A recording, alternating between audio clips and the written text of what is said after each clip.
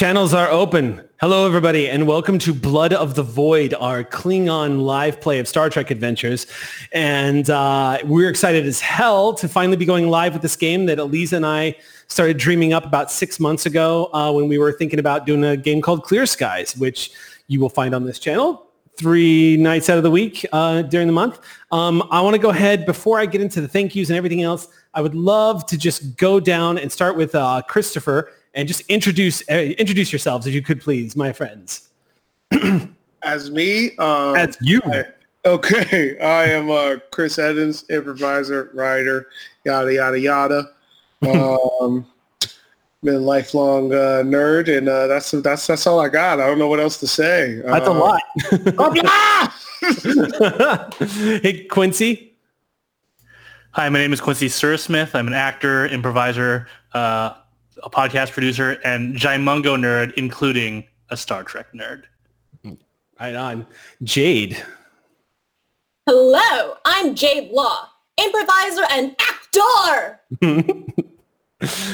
And I'm sorry that you have to follow that up, Philip, but Philip. You're muted, Philip. Hey guys, we should have placed bets on who the first person was going to be. I was the first one to do it. What's up, guys? My name is Philip John Marie. I'm an actor, and I'm excited to be here.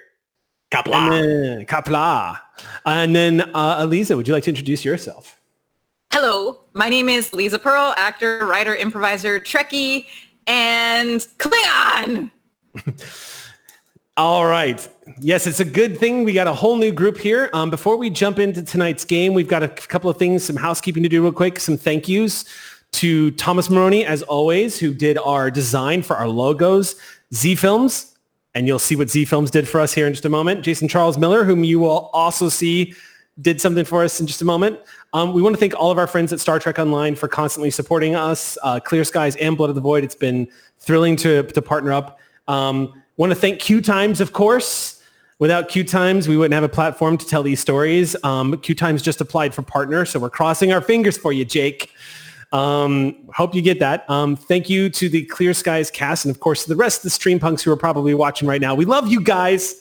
We hope you're enjoying your night off, you lazy bums. Y'all just had a very, very stress-free episode last week, and now you're just chilling and hanging out at home. I can already tell that Sam DeLev is probably in chat throwing death threats at me.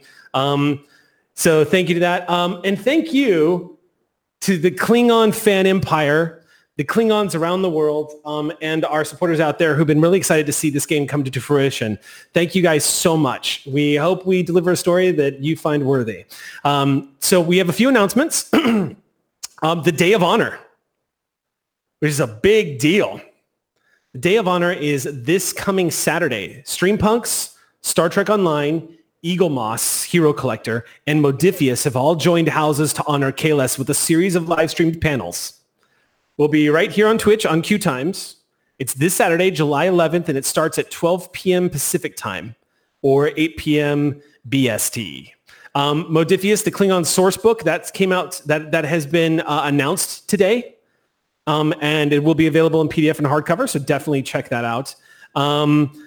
Yes. And after our next game on 27th, we will run this as a monthly campaign. So tune in here. Yes, indeed. So we're going to have our next game. What we're going to do is Blood of the Void is a once a month campaign that we play at the end of every month. Because of our launch date and because of what's going up, we're going to get 2 games this month. So you're going to catch us here again on July 27th.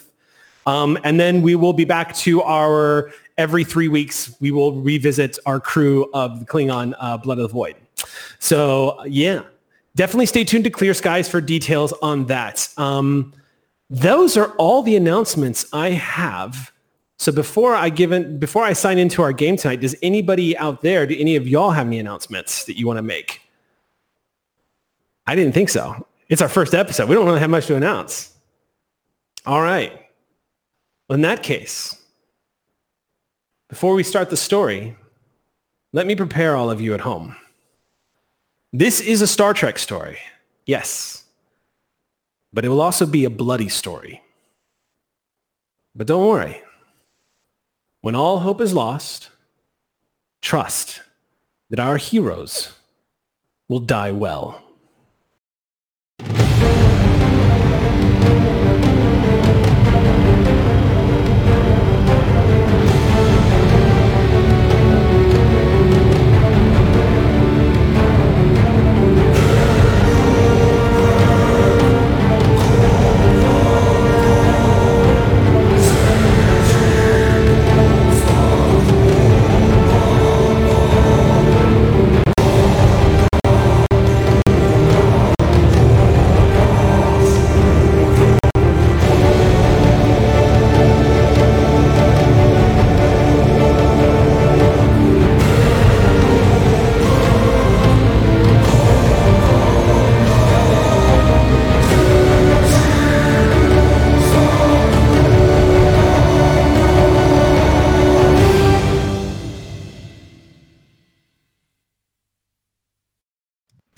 It's time to begin the story of the IKS Borku.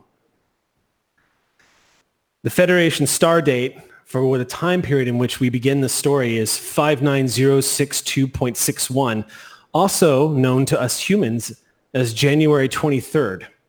On the other side of the quadrant, in a place called Earth, right now on this day, a ship called the USS Ross is leaving space dock. But a whole new journey has begun on the other side of the galaxy.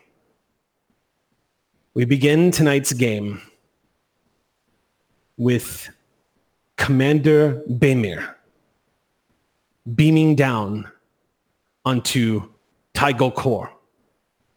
This is the Klingon world for high command.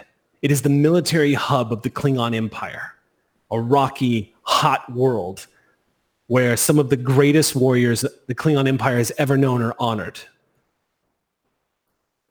This is where the Hall of Warriors can be found, where the Order of the Batleth inducts new members, where Klingon Imperial Intelligence makes its headquarters, and where Klingon High Command stations its greatest generals.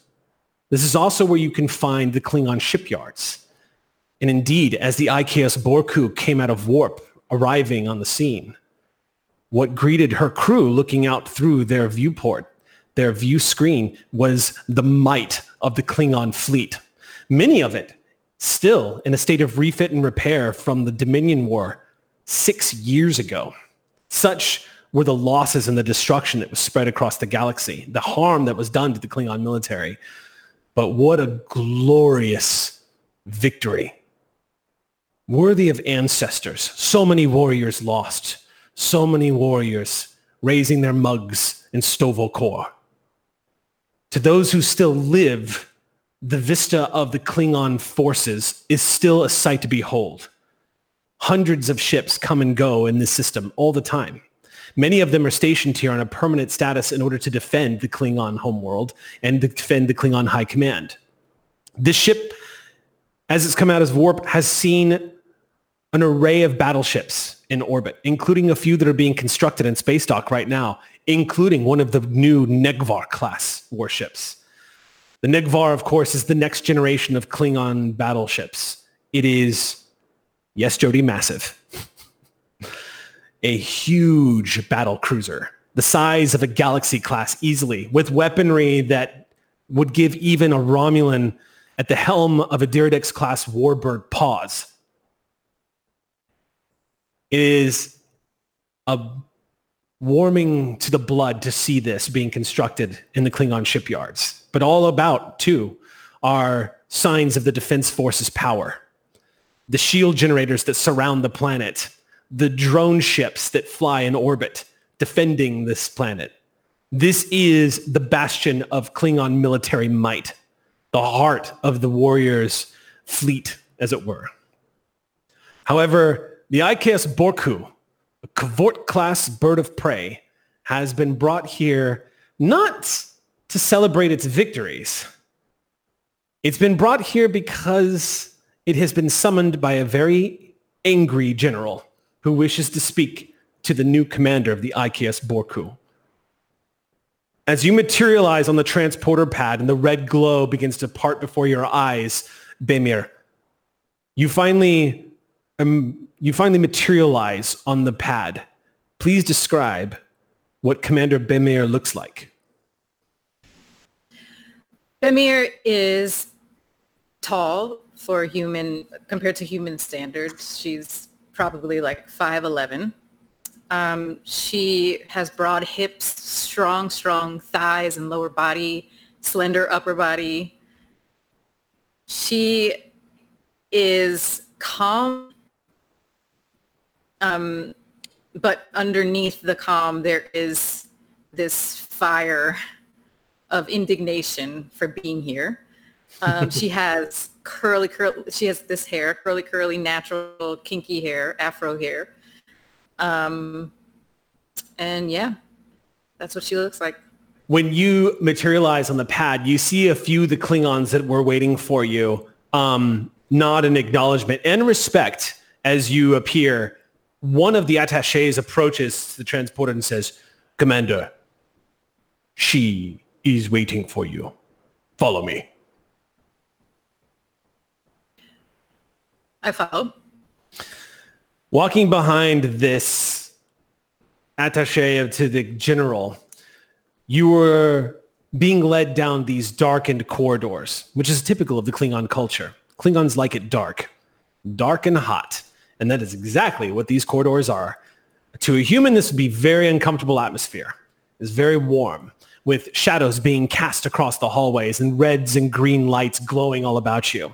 You walk past a lot of officers here from the KDF who are watching you suspiciously as you move past them. They see the emblem of your minor house upon your Klingon armor.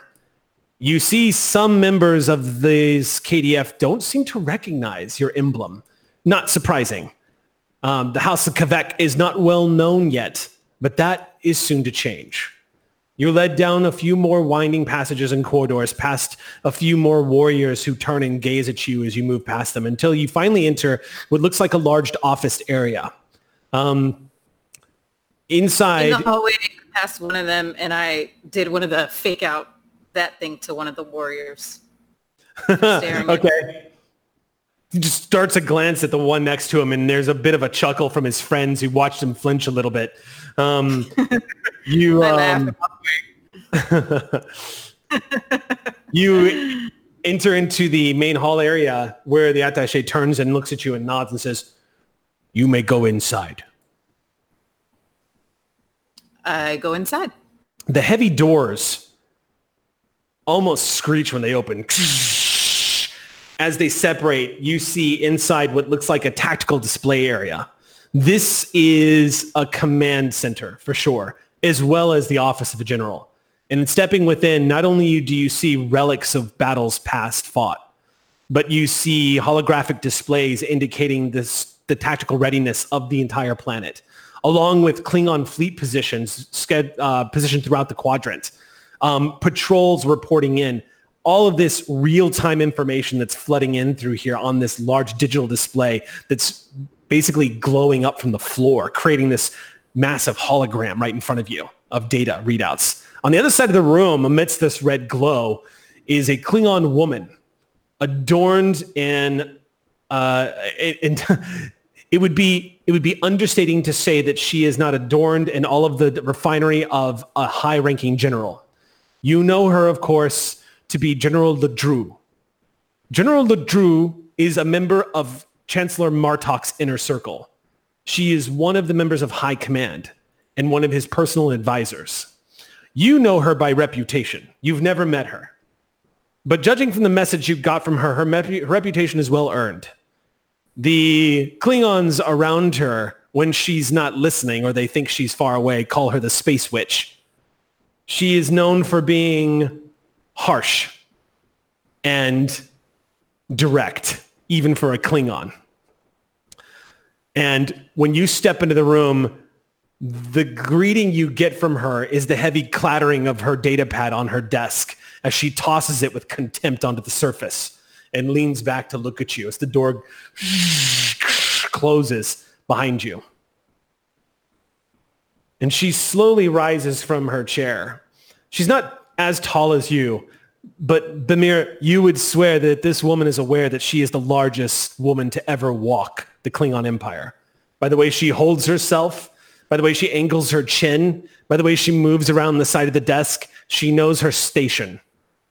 And without fear, she strides up to you and looks you in the eyes and says, "So, you are the thief."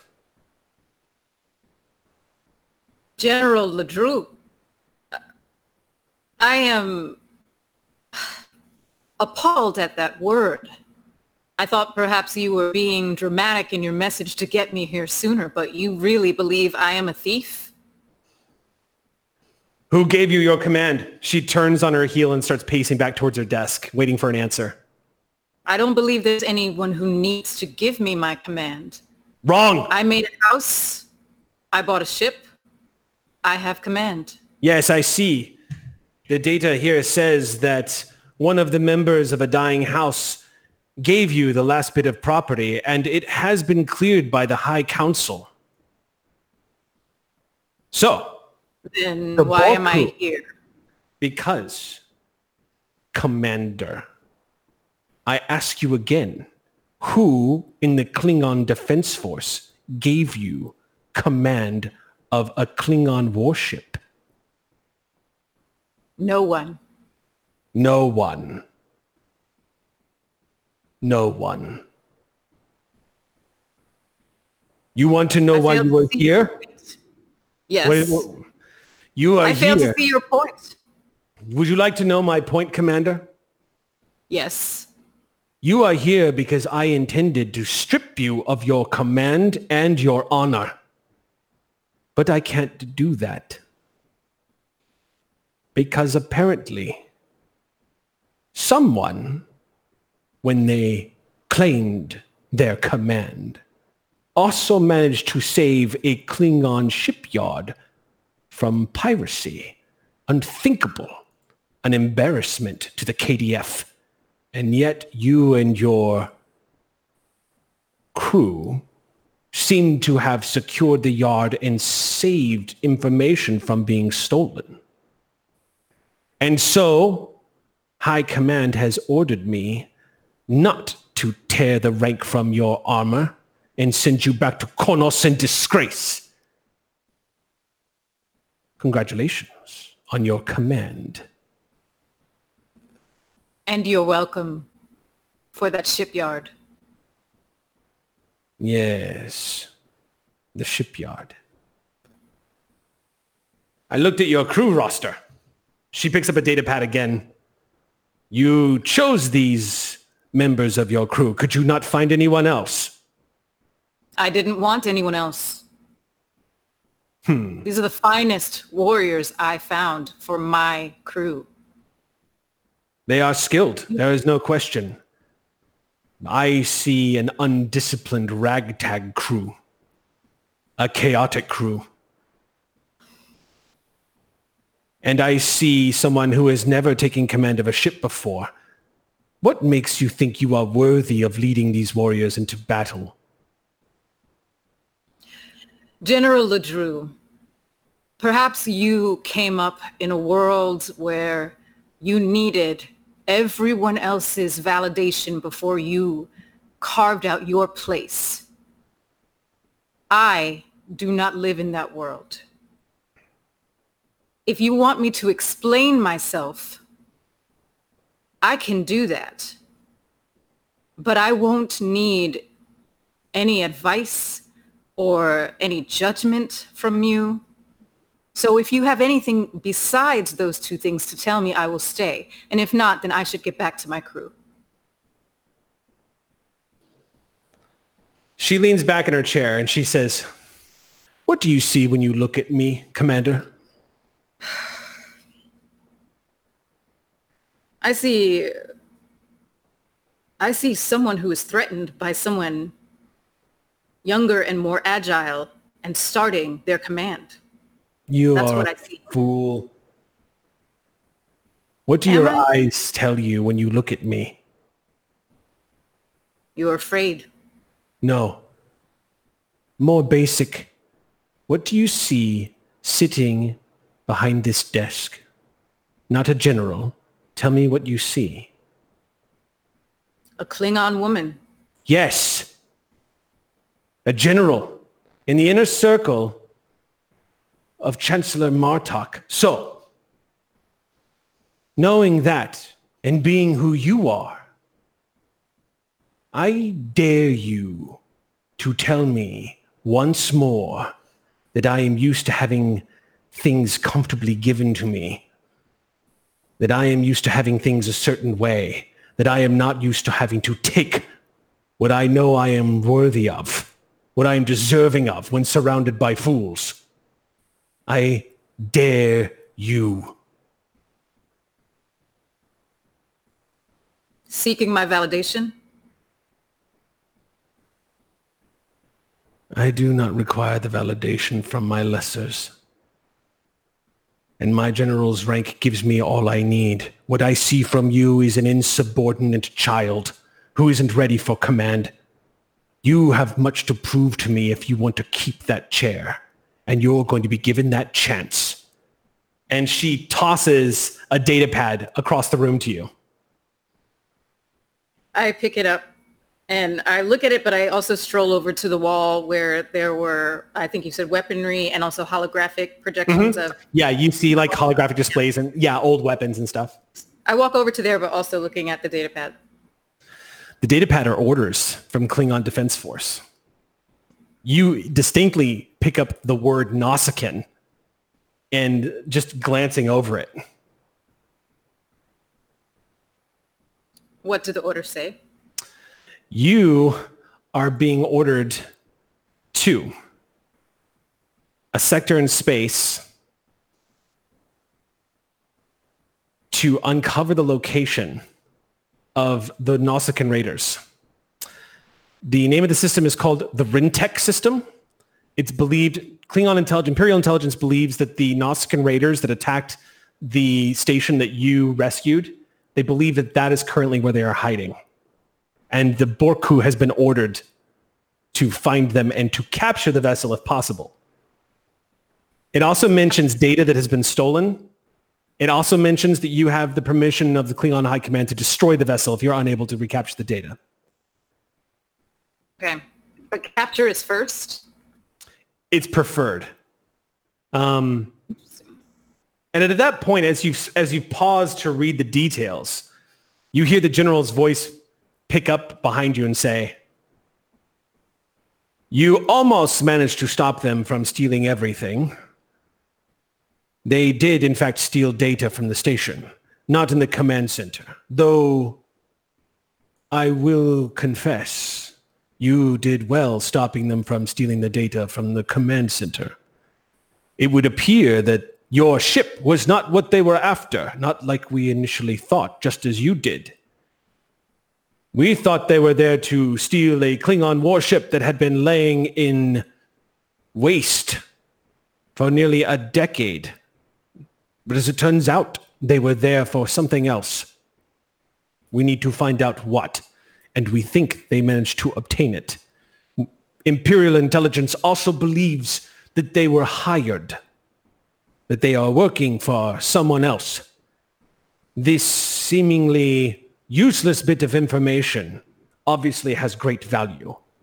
If you can capture the vessel so we can learn more, do so. If not, turn them into ashes." General, did these orders come directly from the High Council? No, they are from me. As much as I do not like you, Commander, the truth is, I admire you. Your ambition, your drive to take. It is not unlike how I began, and you deserve your chance. I've seen your battle records from the Dominion War. While other Klingons may hold it against you that you come from a family that values money, I can tell, looking into your eyes, that behind your petulance and ego there is a warrior and a good commander. And I know you've tasted Nausicaan blood and want to finish the job you began. So, this is your chance. She says, the big toothy grin. And then she leans back again and she says, I'm also amused to find that the Ikeus Boku is your ship. Do you know the history of that ship? I do not. I'm not surprised. Few do. The Borku is an old ship. I thought her lost. I was surprised to see her in the manifest. The Borku was the original. When we were much, much longer ago now, before you were born perhaps, when the Empire was commissioning new versions of warships to be made, the Borku was the first of her kind. She was the larger version of the Burrell class.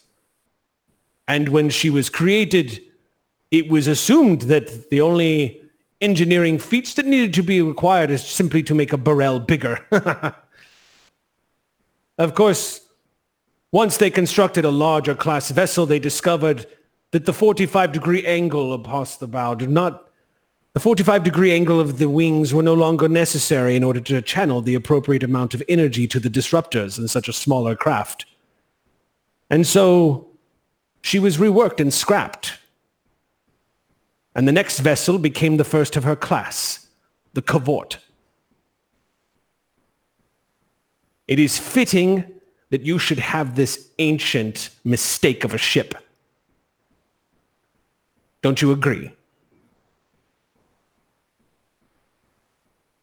General, I know you and the High Council look down upon people not born into the warrior class. But it is my lifelong mission to show you why you all are classist and wrong. We are classist and wrong. She rises again and begins to walk over to you with a different body posture this time. She approaches you and looks up at you. She says, I am from the House of Martok. You will not find Gowron's philosophies in our house. We do not look for the warrior caste, Bemir of House Kavek. We look for warriors. And your story is the life of a warrior who has been looked over again and again and again. Just like the Borku. So, I find it fitting that your story begins here. Your orders stand. Go. I soften a bit at that last thing and I nod. I turn. I just give her one last look before I leave. Kapla! Kapla! And I go. You step out, heading back to your ship. To your left, you can see the Hall of Warriors in the haze of the morning. You can hear the clangs of batleths inside, the shouts and roars of rage and joy.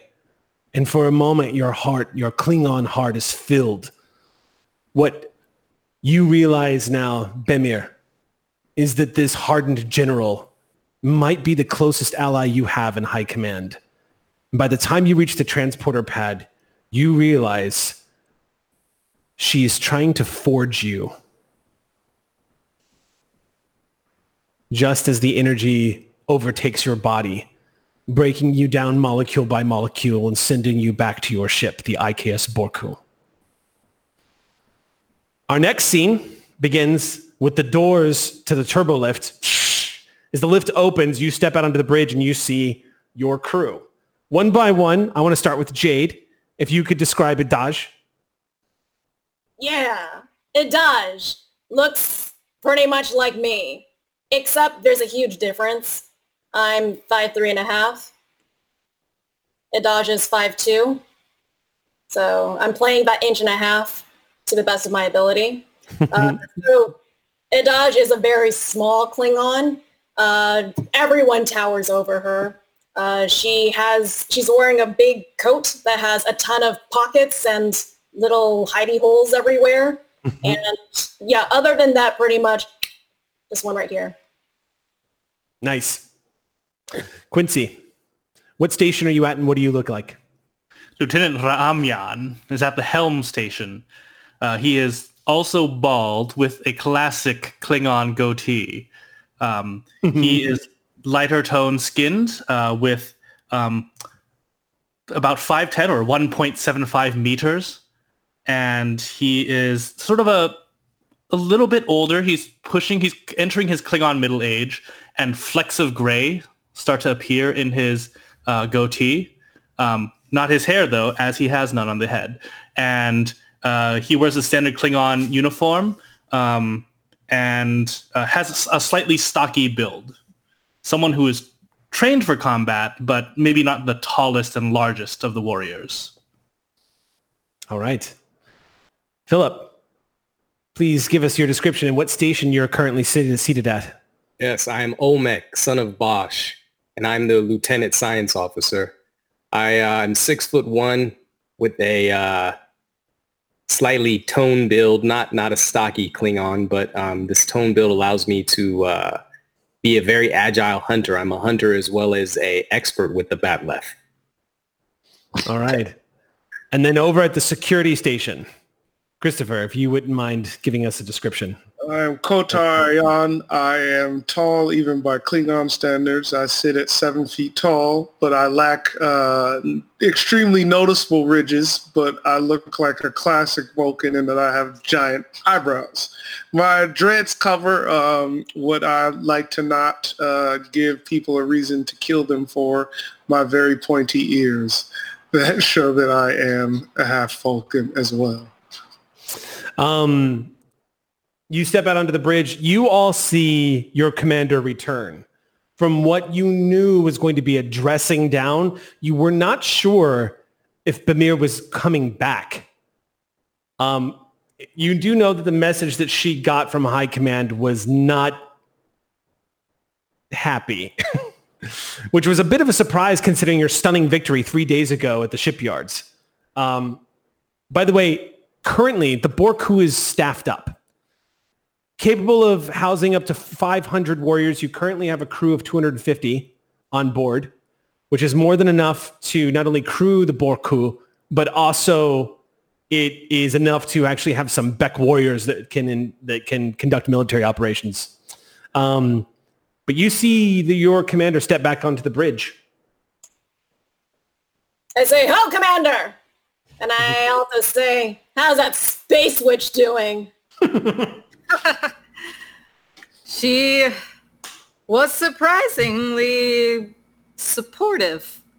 And we have a mission. Oh, that is surprising. Yes. She's real mean. I've talked to her a couple times. She is something. She's something else. I will tell you that, Idaj. Oh, we must set a course for the Rintech system. Setting course for Rintech system. And I need you all to know that if you liked getting a taste of Nausicaan blood, we have more of that ahead of us. I can't wait. Are we to destroy them, Captain? Are we what? Are we to destroy them? We are to capture or destroy. I have some thoughts about why they would tell us to capture and not just destroy them. We should discuss that on our way there. What warp would you like to set? Oh, yes. How far away is it? Let's see. It is about 15 light years. Oh, that's pretty close. So... yeah, as the galaxy goes, not too bad, actually. How about, let's say warp 5? Warp 5. Okay.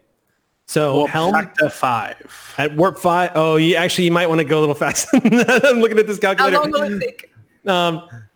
This is funny. So at warp factor 5, because the calculator I'm using, at warp factor 5, 15 light years will take you 27 days, 6 hours, 57 minutes. No. Warp 8. No. Warp 8. Warp 8. Increasing warp speed to warp 8. Awaiting your order for engage. Ra'amyan, engage warp. Engaging warp, Commander. All right.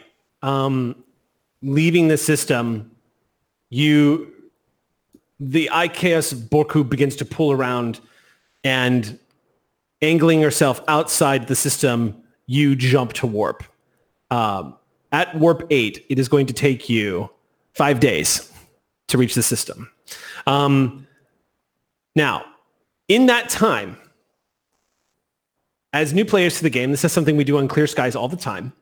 During that time, if there are any scenes you would like to have with other players or other characters, warp is a perfect time to have it. 5 days is a perfect time to have some time to yourself, to do your duties, to show us a little bit of who your character is. And it's okay if you don't want to do that at all. And that'll actually just cause us, as Star Trek would do in television, we would just cut to you arriving 5 days later at the scene. So if anybody would like to have a scene with somebody else, I open the floor to you all. Otherwise, we can arrive at our destination. XO, Idaj, let's go ahead and duel. We got to show I need to show the recruits how this is done. Hell yeah, let's duel. Okay. Oh, man. Already the chaos begins. Okay. So there is this is a Cavort class bird of prey. So, although technically it's a Borku class, but it is a Cavort class bird of prey. So there actually is a training hall on board this vessel. It is on deck, I think it's on deck 3.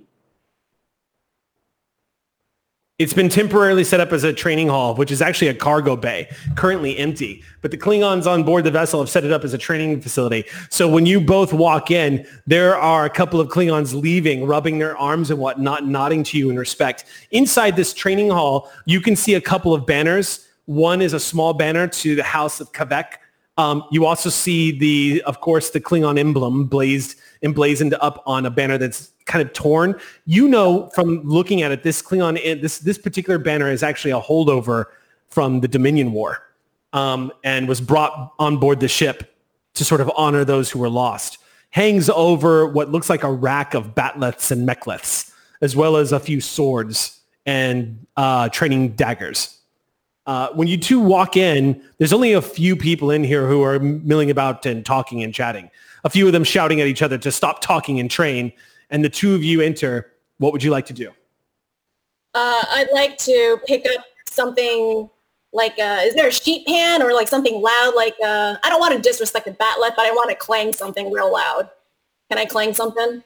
Clang something real loud? I mean, yeah, the batleth, I mean, in your hands, if you want to clang a batleth, you can. If anybody's got a problem with it, they can talk to the XO, yeah. I'm going to take 2 batleths and pick them up and clang them together over my head and say, Kotar has challenged me to a duel.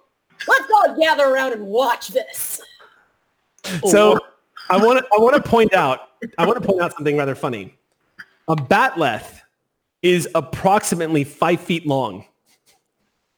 So as Idaj holds these 2 batleths up, she's literally holding blades that are almost as tall as she is, clanging them together, screaming that she's been challenged to a duel. However, in just 3 days, the crew has learned not to find this funny and has managed to actually make room, especially when metal clangs against metal and Idaj is the one responsible. So heads turn and look. Everyone gets quiet. I want to open up the comms. Fools, come down here and learn how a warrior fights. Are you basically calling to the Ducks to come watch you? To the younger crew, they need to come watch their captains fight so we can show them how it's done. So you are tactical officer, but you're also chief weapons officer, and you're chief of security. So those Becks who respond directly to you do begin to filter in after a few moments. A few of them were here on the deck. It doesn't take long for a few others to arrive, but Klingons begin to enter this cramped, now becoming more cramped space, forming to what is starting to look like a fight club as they all start sort of packing themselves in to watch. There's a lot of murmuring, a lot of laughter, a lot of excitement. The Becks getting a chance to watch their commanding officers beat the hell out of each other sounds great to them. And they're all just surrounding the lot of you. You can just, the temperature of the room, even with environmental controls, has gone up dramatically as all these Klingons cram into the room together. You guys have probably about a 6x8 space between the two of you. Not very big. And that's taking into account swinging batleths. All right. I want to take off my coat and show all the cuts I have. Remove your body armor. There's just cuts on my body. So Kotar bare chests this, removes his body armor, and pulls it down. You see the scars Kotar, you would know, Adaj, Kotar has had an interesting life. It's when Klingons look at Kotar, they see two things. They see a forehead that's smoother than theirs. And in Klingon society, in their eyes, that's something you should be embarrassed about. And they also see the pointed ears. Klingons don't see a Vulcan when they look at Kotar. Their mind immediately goes to Romulan. It is an insult on top of an insult that he has had to deal with his entire life. And the scars across his great chest prove it as he drops the body armor to the ground. Captain, what are you doing, Adaj? In response to him dropping his body armor, I just grab my coat and armor and pull it tighter around me. I kind of pull a little hood over my head so it's kind of harder to see my face. Mm-hmm. I start to crouch in the corner. You have your daggers, your signature weapon. Oh, I have several daggers on me right now. I pull two of them out and I'm crouched in the corner and I'm kind of shuffling around. Okay. So, Kotar, you've seen Adaj do this. She looks like some kind of predatorial reptile when she does this. When she pulls this hood up and crouches low and starts to sway back and forth. What's more terrifying about her battle stance is you can't see the dagger she has in her hands. You know they're there, but you can't see them. You can hear the clacking noise as the two blades branch out, typical of a Diktak dagger. Unusual for a Klingon to wield two at once, but you know she's got them. And there's more on her body as well. Are you picking your favorite weapon as well? While she does that, I'm going to tighten up my arm bands, and I ask her first to 5 cuts, and then I grab my betleth, which 5 cuts? Which looks different. It looks like a bow and arrow, but it has the other side as well. It looks like 2 reverse bow and arrows, and I swing that 2 times. So let's give them a good show. Okay, so 5 cuts. I would be surprised if this lasts 5 cuts. We are now going to do, at this point, I think what we're going to do is I'm going to roll a die. And this is kind of an unusual, so we're kind of doing this on the fly, but I just want to leave this to chance. So Star Trek Adventures does not inherently have an initiative roll system, but it also doesn't always have a PvP moment like we're about to have. So I'm going to leave this to chance. I'm going to say Adaj is even, and you, Chris, your guy, good old Kotar, son of Ayan, is odd. And here we go. Okay, Kotar, you've got initiative. Haha. Then I want to feint for her legs and go for a punch when she jumps. Okay. So, it's common for people to think that a batleth is a slow, clumsy weapon when compared to other Klingon weapons. And these are typically people who forget that a batleth is meant to supplement a Klingon warrior, not replace a Klingon warrior. And following those tactics, you do a classic maneuver of making it look like you're putting the entire force of your blow into the swing, but in fact, the real attack is coming from your hands.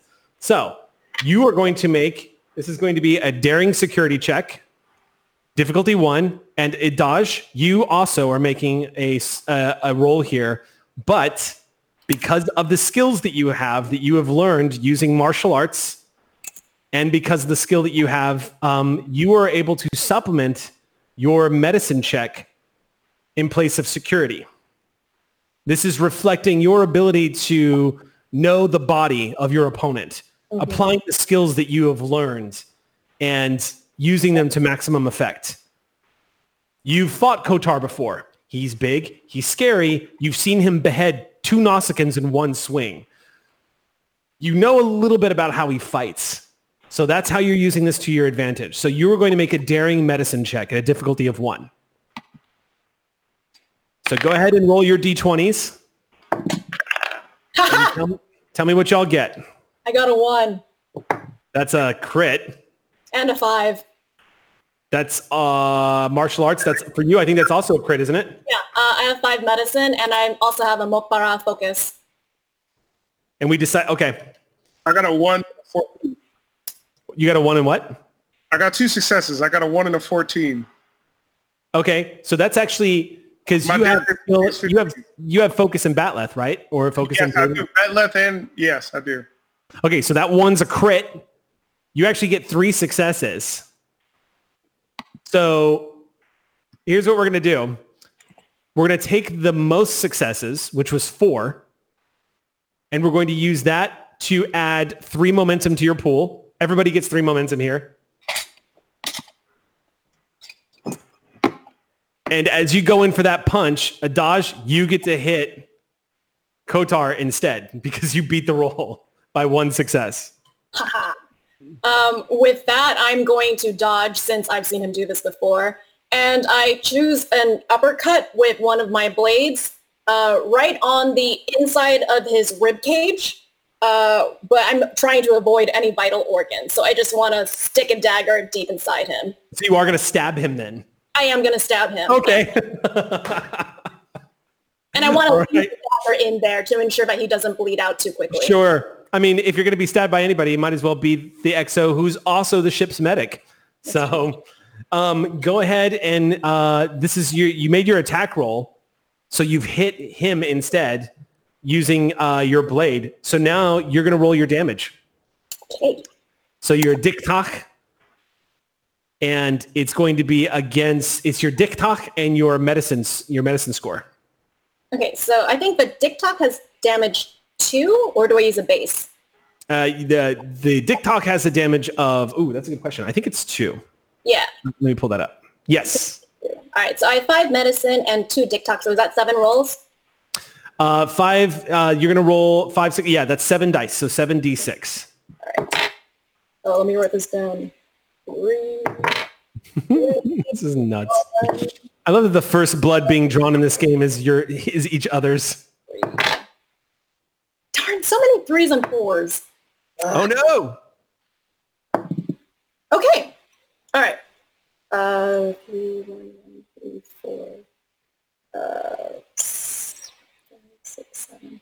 7 damage plus 1 effect. Okay, Diktak has vicious. So that's so here's the thing. Jesus Christ. So here's the thing with that. That's going to be a total of 8 damage. 5 damage is an injury and would usually drop somebody immediately. But typically Klingons have armor that would have helped with this, but Kotar, being like as metal as he is, removed his armor so he could take the full brunt of this. So here's what's got to happen now. In order to avoid injury and to keep going, you're going to have to actually spend 2 momentum here, Kotar. Otherwise, she's going to drop you in 1 hit. I'm doing it. Okay. You feel this Diktak dagger bury itself into the side of your chest.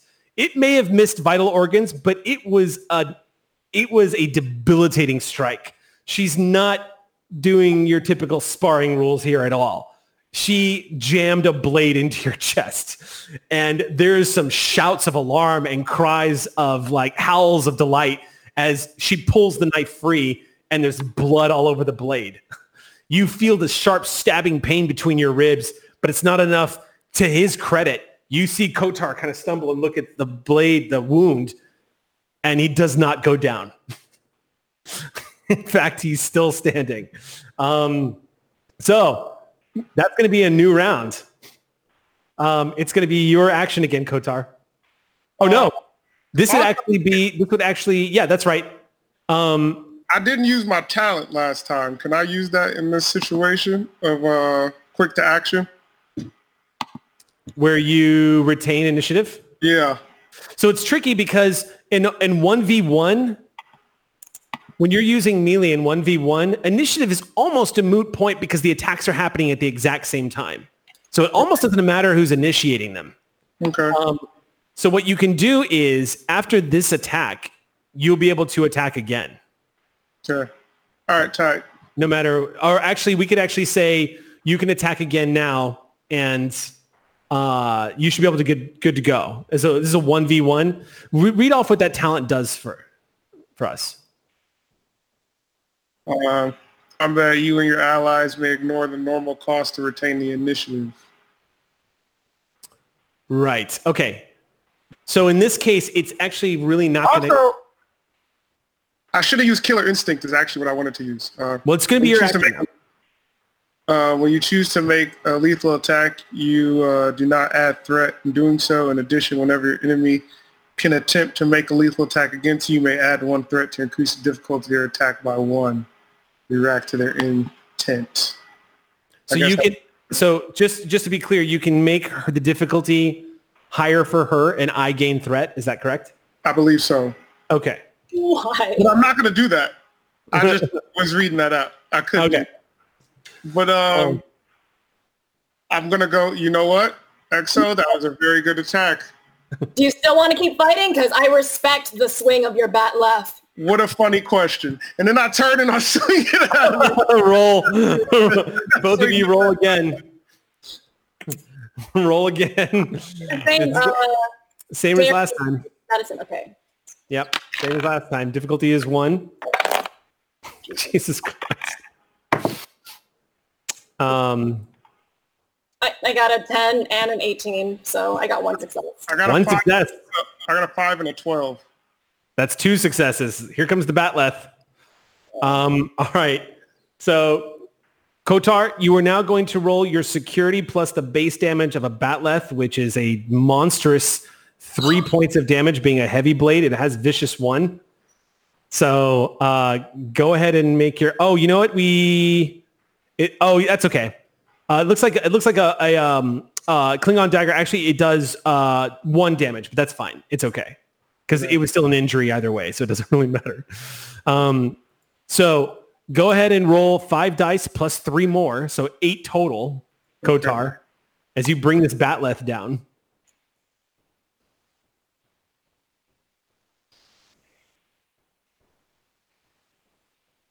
While Kotar is trying to kill me, I'm going to go around and high-five the Becks on the side where If only you could do that in like the space of the swing. You just bolt from combat, high five everybody, come back and take the hit. All the time while this is going on, I'm watching it on the monitor, and then I go on the comm system, and I'm like, I got next. Okay. Are you ready for this? Yes, go ahead and make your roll. I got 4, 6, 5, 2, 1, 6, 5. I got a 4 in here, but I didn't count it. How much is that? Plus how many effects? How many? The effects are 5s and 6s? Yes, and they count as 1. Okay. So 4 is nothing. 4 is nothing and 3 is nothing. I got 4 1s plus 4 effects, and then I got a 2 and a 1. So total, you got 4, 5, 6, 7 damage with 2 effects? Yes. So that's 9 damage. Okay. So if I remember correctly, you guys do not have any momentum left to avoid injury. I have 1. It costs 2. Well, I only have 1. But how many successes did you roll in the attack? This one? 1. I rolled 2. So you actually gain 1 momentum. So you actually do have 1 momentum. You can burn 2 momentum right now to avoid injury. But you're going to take how much? What? This is nuts. What is your stress level? What is your stress level, Idaj? 11. 11. Okay. So you're not in trouble.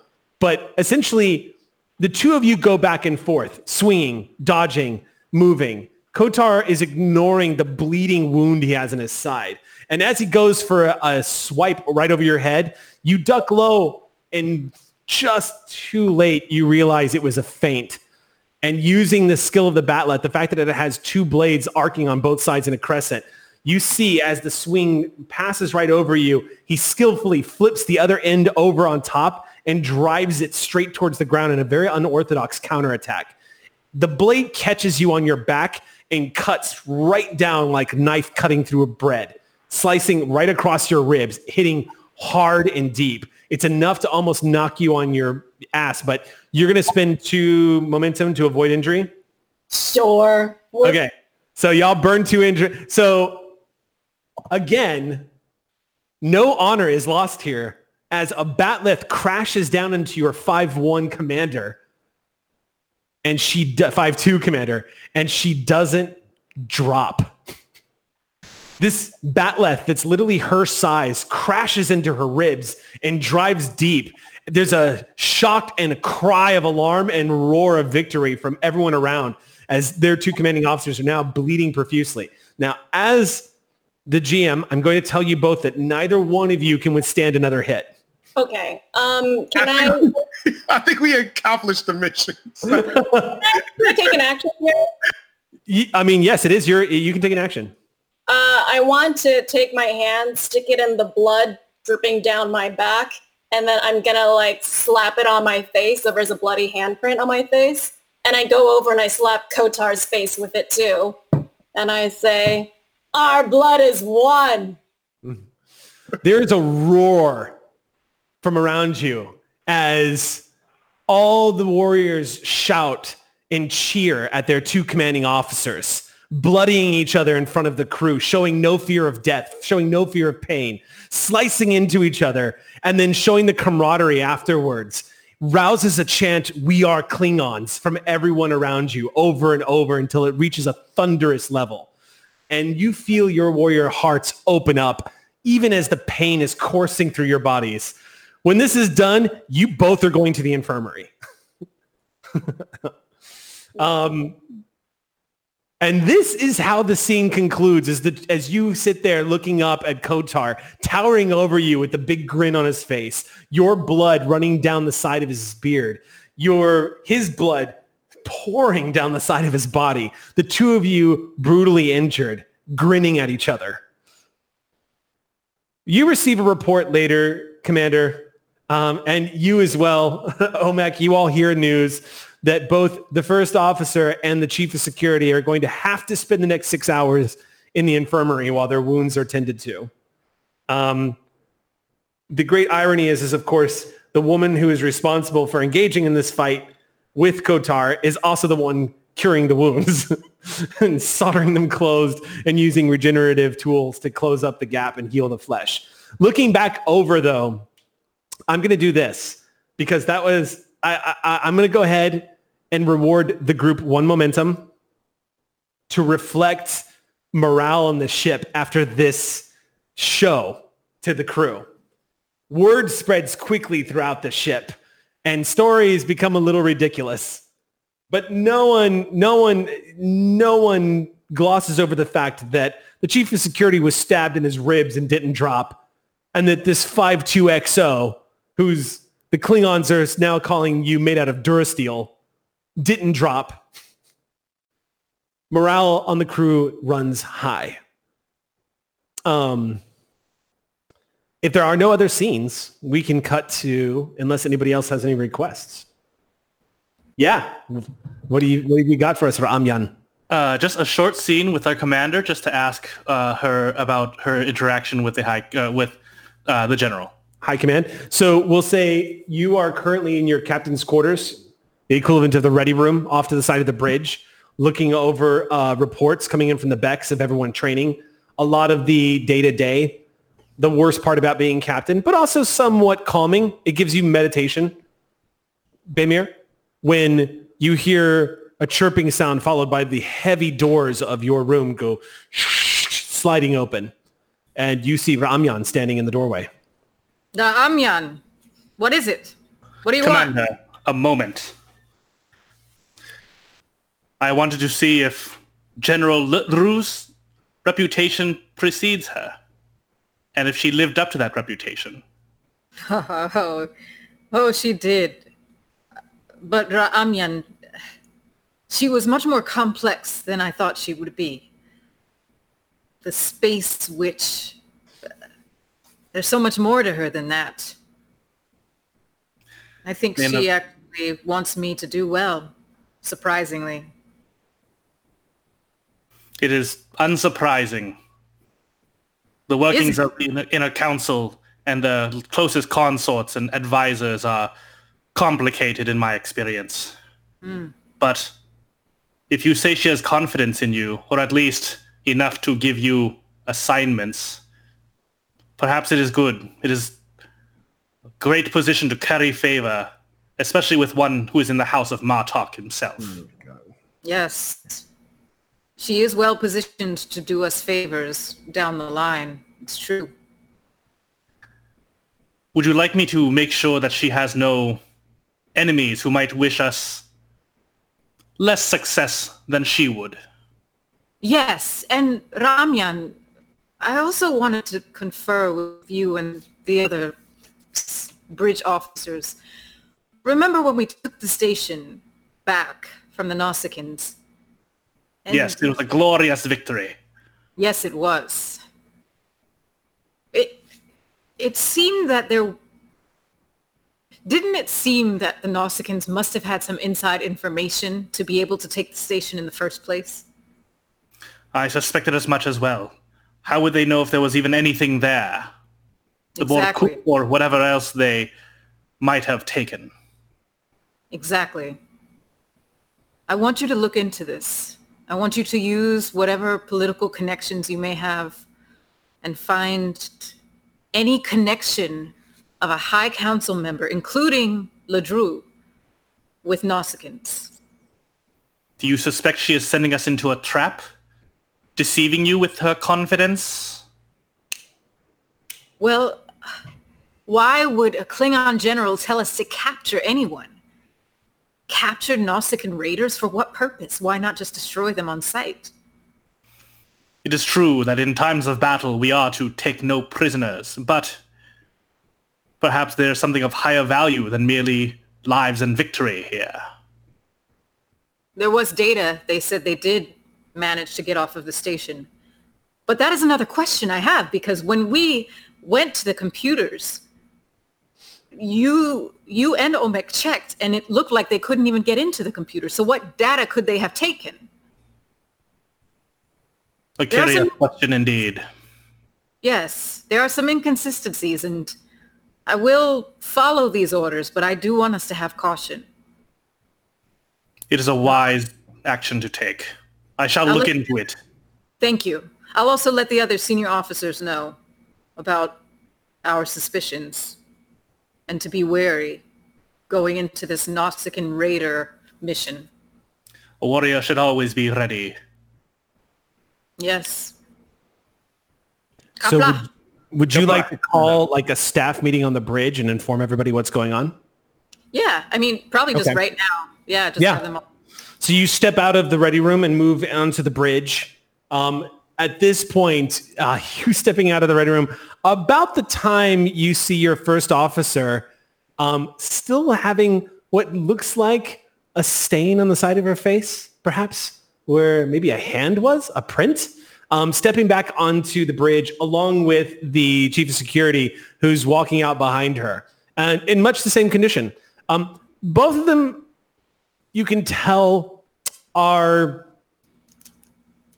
masking the desire to hunch over in spite of their wounds, but neither one of them do. They resume their stations just as you walk out. We are approaching the Rintech system. I want you all to know that we should be wary. This Nausicaan mission may not be what it seems. Be on guard. We are to capture these raiders. But if that is not possible, do not hesitate to destroy them. Is that clear? Aye, Captain. Yes, Commander. Yes, Commander. Ra'amyan, how far away are we? How far away are we? I can give you that information. You guys, at this point, we can go ahead and say you're an hour away. All right. ETA 1 more hour, Commander. Are we in sensor range? You will be quite soon, actually, which raises the question, would you like to engage the cloaking device? Yes. Okay. So here's what we're going to do. You guys have the IKS Borku sheet ready? Go ahead and mark down. I'm not going to ask you to mark down anything for jumping to warp because you've been at warp for 5 days. So that power is returned to you. The scene has changed. But engaging the cloak, you're going to actually have to drop out of warp. So by the time you leave warp, you'll be able to engage the cloaking device. It will probably be enough that you guys won't be detected. Okay. But No, dropping out of cloak at the edge of this, dropping out of warp at the edge of the system and engaging cloaking device. Yeah. Okay. Drop warp and engage cloaking. Okay. Dropping warp, Commander. Okay. So we'll go ahead and speed up the clock a little bit. The IKS Borku arrives in what is now called the Rintek system. This is a system that is filled with planets that are useless. Big rocks in space. They don't serve any purpose and they wouldn't do any good to the Empire. As the Borku drops out of warp, off the bat, I can go ahead and tell you, Omek, this is a time for you to run a scan. To scan the system and see what is out there. Standard procedure. So we're going to have you make a roll. You are going to roll your reason plus science. Your sensors focus will absolutely come into play here. And who would like to roll for the IKS Borku? Okay. Do it. So we'll do this. First, Philip, go ahead and make Omek's roll here. It's a difficulty of 0. 1 success. 1 success. You're going to gain 1 momentum. So now go ahead and roll for the IKS Borku, who's going to do that. I'll do it. Okay, so the Borku is going to roll her sensors plus science. So that's going to bring you a total of 10. Don't forget to mark down 3 power from the Borku's maximum power rating. Just to check, what is our sensor and our science stat? Your sensors are 9. Your science is 2. So is that 11 or? Yes. So the roll for this is going to be 1d20 and you need to roll 11 or under. Wait, are you rolling for it, Quincy? No, I just wanted to make sure the numbers was right. He said 10 earlier. Okay, I got a 9. You rolled a 9? Okay, so that's another success from the Borku. So 2 momentum. You do a quick scan of the system, Omek, and the sensors return the following information to you. There are 2 planets in the system. One is completely uninhabitable. Using the Klingon classifications, most of these aren't even in the level of classifications that are worth a damn. There is one class 2 planet, Yon class, about the size of Mars. The other planet is a gas giant with 26 moons orbiting around it. The smaller planet that is more rocky base is a little bit closer to the sun, which is a main sequence star and is huge, about 3 times the size of Earth's sun. There is an asteroid belt towards the inner part of the system separating the gas giant and the rocky world that you see, the class 2 planet. If you would like to know more about the system and what you see, you can spend momentum to obtain information. If you remember, you actually have Studious, so instead of asking 1 question of the GM, you can ask 2. This reflects Omek's ability to science. Commander, with your permission, I'd like to initiate scanners and also ask the GM more questions. Okay. So so out of the pool that you just got, you're going to spend 1 momentum. What question would you like to ask? And you can ask your party members for suggestions if you'd like. Any suggestions? Do you guys want to? Oh, and let me give you this information too before you do so that you don't waste a question. You don't immediately detect the signs of any vessels in the system.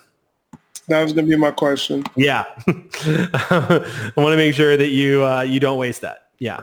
Can I ask just a clarification? Was it 2 planets? So a gas giant, a rocky Mars-sized planet, and an asteroid? Asteroid belt. The gas giant has 26 moons. All right. But no vessels in the area? No vessels detected in the area. Main sequence star, about 3 times larger than the Earth's sun. Maybe we should ask about a system with base. large orbits. What's that? Maybe we should ask about a base. Any structures on any of the moons or planets? With 26 moons, if you're going to scan them, it's going to take a while. What about any ship, like warp signals or engine, Exhaust trails. Yeah, like that kind of thing. See if a ship has been there recently. Okay. I would also suggest maybe asking, like, knowing Nausicaan culture or history, what is the most likely place for them to hide in this system, whether it's on a moon or a planet or in the asteroid belt? Ooh, I would make that a security role. Like tactics warfare or knowledge warfare, something like that. I don't know if you... What's that? Did I assist whoever does that role? Because I have Yes. So we can get to that in a second, but I would say that's a separate role if you want to put two and two together on that one. For Olmec, you want Olmec to ask if there's any warp signatures or any trails in the system? Yeah. Okay. Gotcha. All right. I can confirm that yes, sensors are in fact detecting that there has been activity in the system. It's not coming from you guys. There has been a ship in this system. It is close to the asteroid belt. That's the answer to your first question. You get a free second question.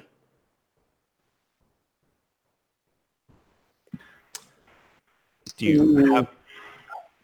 What kind of life are we working with if that is acceptable? I need to know what I need to kill. Well, they're Nausicaans, according to intelligence reports. Should we hone in for a structure in the asteroid belt? Is that too much to scan? You can use an obtain information check to see if there's any traces of maybe energy signatures coming from a structure in the asteroid belt. If that's what you want your question to be. It's up to Olmec ultimately, but you guys as a crew can help him decide. Yeah, maybe if we can see where the energy signals converge to see maybe where they came from or where they went to, if it points to something. Question, Commander. Is there also a way to scan for possible like sentry weapons in that asteroid belt? Like maybe any type of defense mechanisms that might be deterring us from entering into the system? I think that would be your as technical, right? I would probably rule that would be part of the scan for energy signatures and a good like Trek way of phrasing it to try to locate anything that might be in their system. If you want that to be your question, and Jade, you didn't miss anything. We're just coming up with questions to ask. It looks like the crews decided that they want the second question to get the information they get from the sensor scan is whether or not there are emplacements or structure of some kind that's generating energy in the asteroid belt.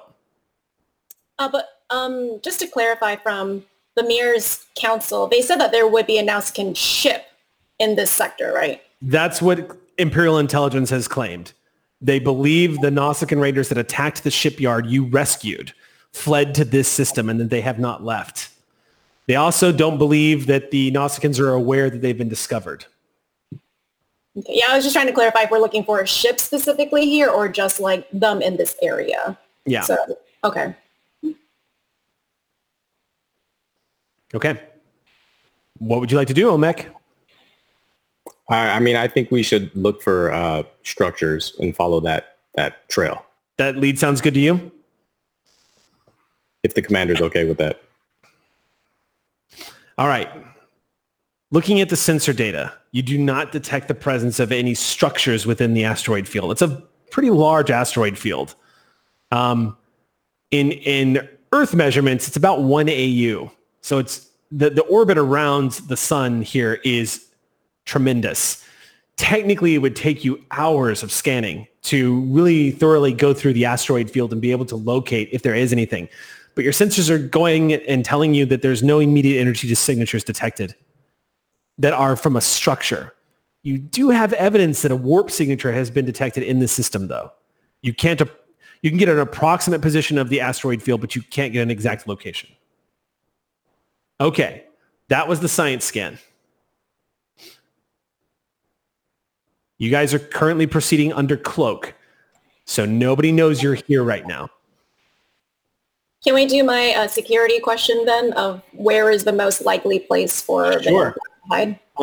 Now, your commander is going to assist on this. Who would like to roll for that? Would you like to roll for it, Jade? It's going to be this is actually going to be, I might actually say that this is trying to pinpoint, I might say this is a reason security check. Then I'll do it.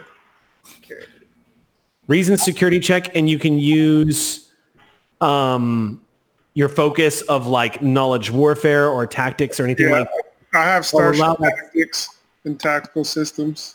Can I use either of those? You can. Are you guys cool with Kotar taking point on that roll? Bamir, and you have a focus too for this, right? Yeah, Bamir's going to assist. Okay. Yeah. Okay. So go ahead and make your roll. I'm going to set the difficulty of this. I'm actually going to spend some threat because I haven't spent any threat this game. I'm going to spend 2 threat to raise the complication range. So now, if you roll an 18 or higher, it's a complication. Are you having flashbacks, Eliza? Yeah. All right. So go ahead and make your reason security check, and the difficulty of this is going to be 2. And tell me what you get. How many successes you get? I got 1. 1 success? Yeah. All right. So, Eliza, you can roll as well for the assist. And then someone is going to... Oh, wait. No, actually, you wouldn't use the Borku here. So, Eliza, Bamir is the only one that can help succeed this roll. Actually, no, because he actually failed the base roll. It was difficulty... No, you have to roll at least 1 success, which you did. So you can actually carry it over. Go ahead and see if you can get that second success that you all need. So Bamir, you are going to roll for this. I'm going to have you roll your insight command.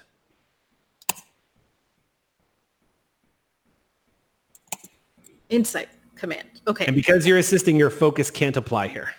Okay. You don't get the criticals. 1 success. That's enough. That is enough. Kabla! Kabla! Security check! What? Kabla!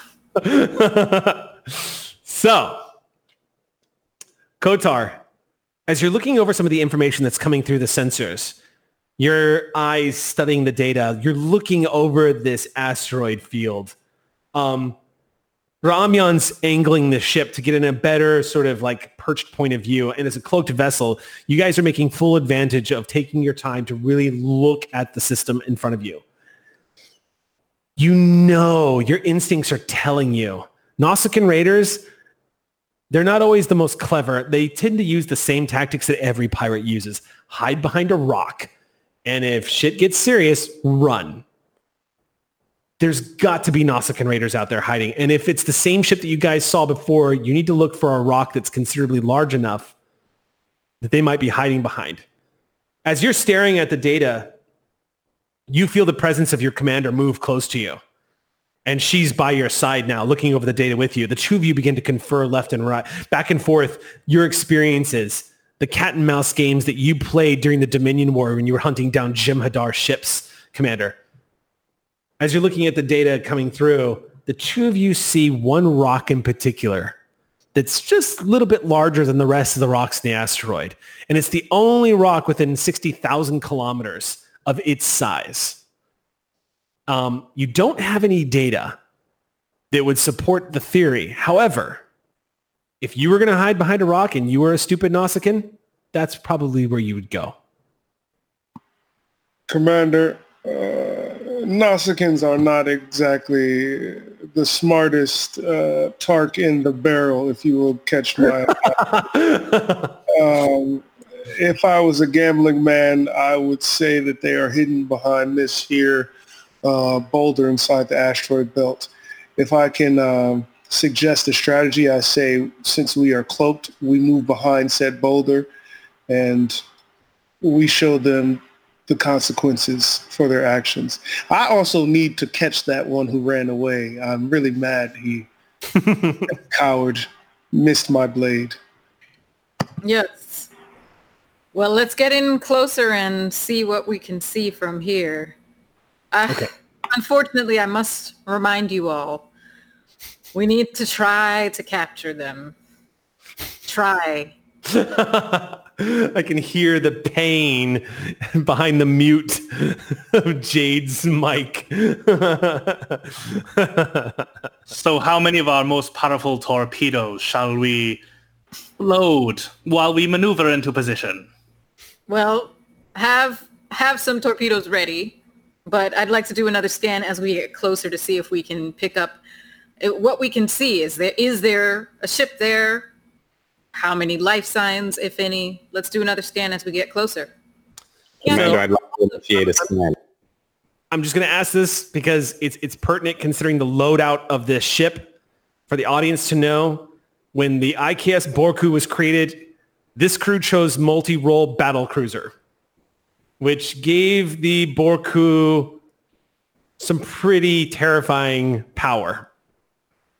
As a result of this, Commander, I'm going to ask you now, in the barrels, would you like photon or quantum torpedoes loaded and prepared? Let's just stick with disruptors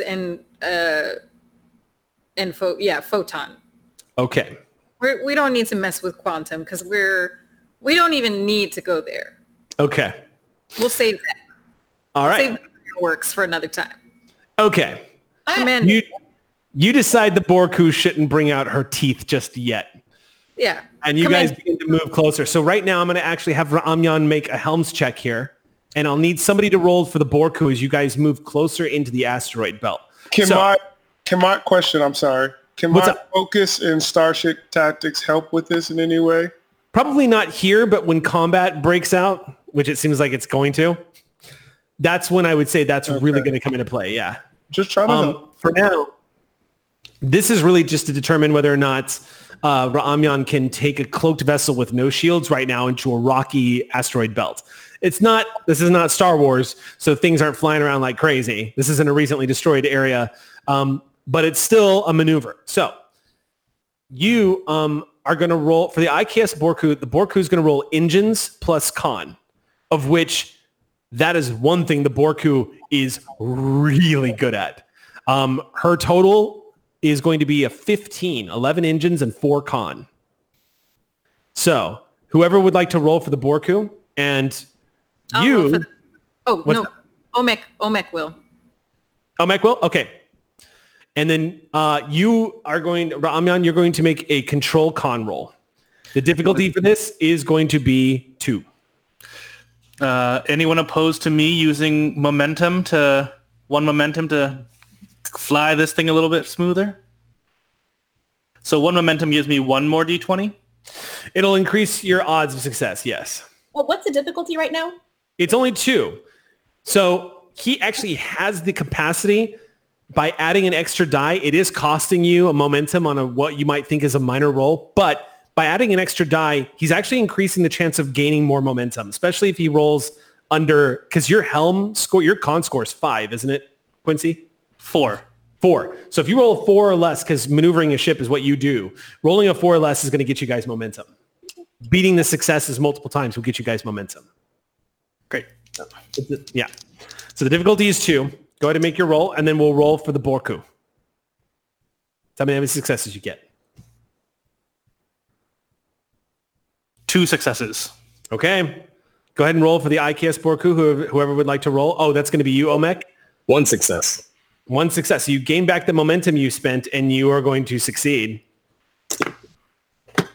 The IKS Borku under cloak. A sharp eye looking out into the dark void of space might see a distortion among the stars as this great war cruiser creeps along the path, maneuvering quietly towards these great asteroids.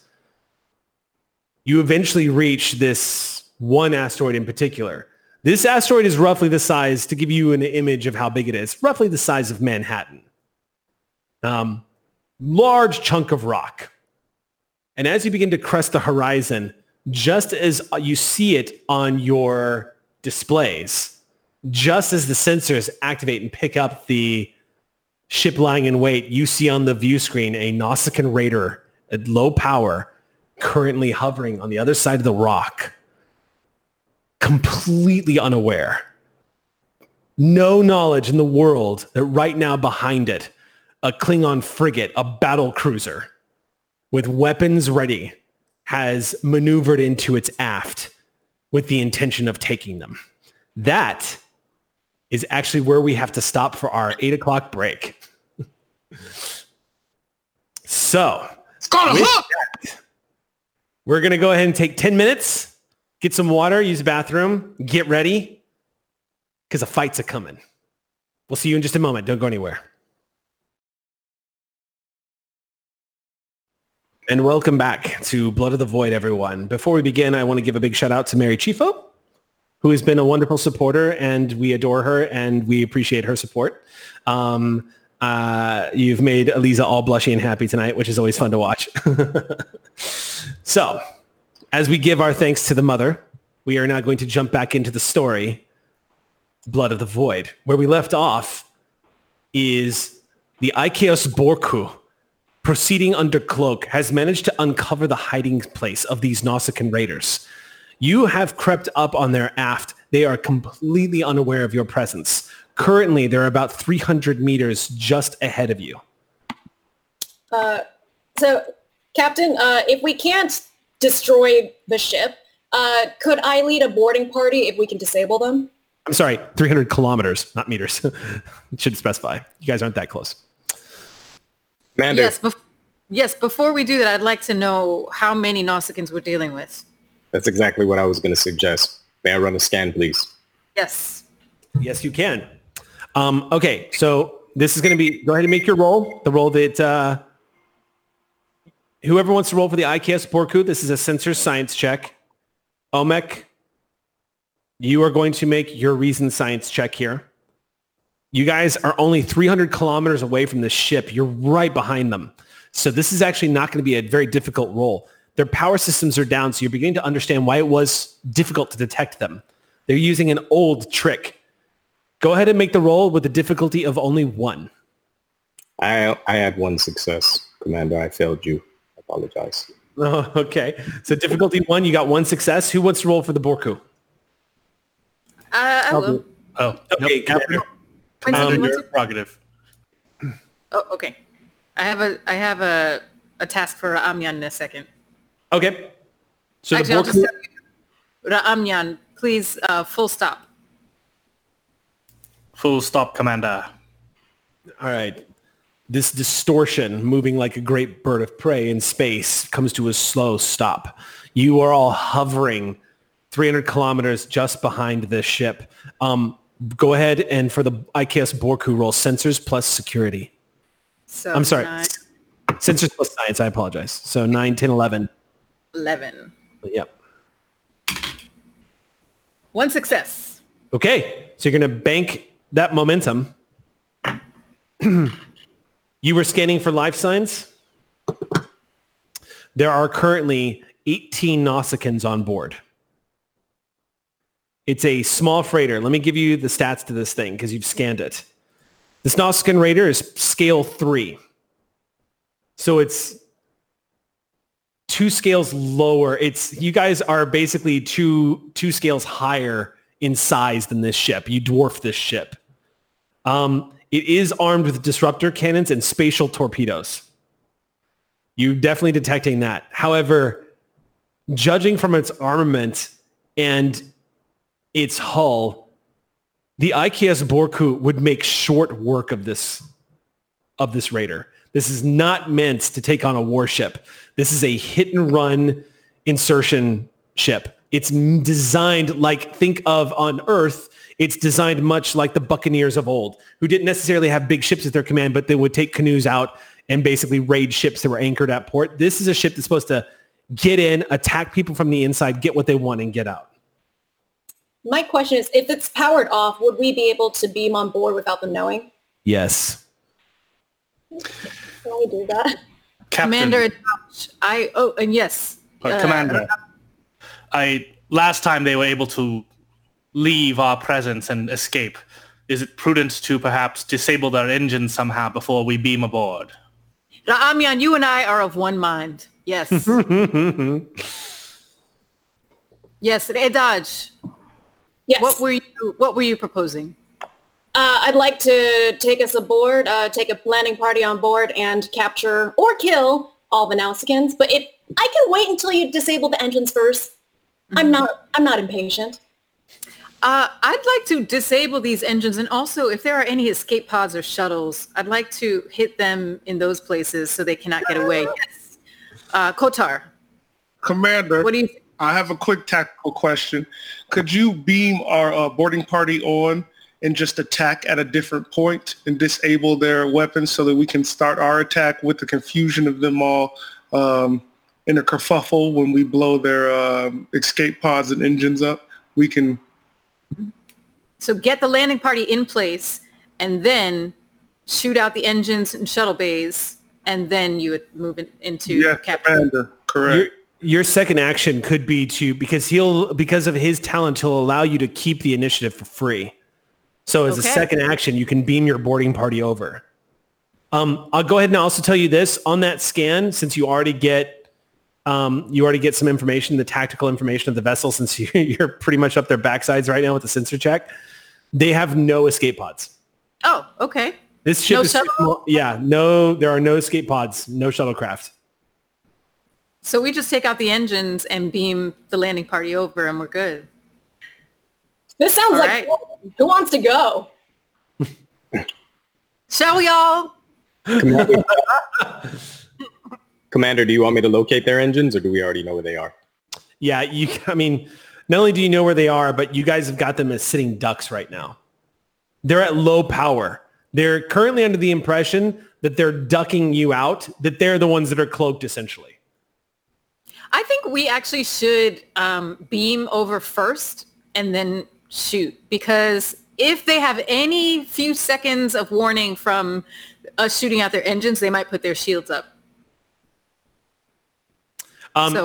Just be aware, that will place you on board when a Cavort-class bird of prey opens fire on this thing. Well, yeah. So if you're down, but just be aware. It's not possible to do it at the same time, right I have after. faith in my soldiers. And we can also beam to where we know, like away from the engine room, for instance. The other side of the ship. It's your call. Probably the bridge. I would say let's beam towards the bridge and shoot out the engines and have it happen as close at the same time as possible. Okay. Everyone in agreement? Doesn't matter, because I'm the commander. Let's do it. You're metal as fuck. I want you to beam me on board that ship, and then I want you to shoot the fuck out of it. Well, when you say it like that. Yes, Commander. The order is given. Becks immediately begin to assemble. Your security team begins to pile up. You guys, narratively, the only thing that's going to be relevant is what you all do. So we're going to just follow you, but we're going to have warriors beaming on board the ship. You guys outnumber them 20-1, and you're many times bigger than they are.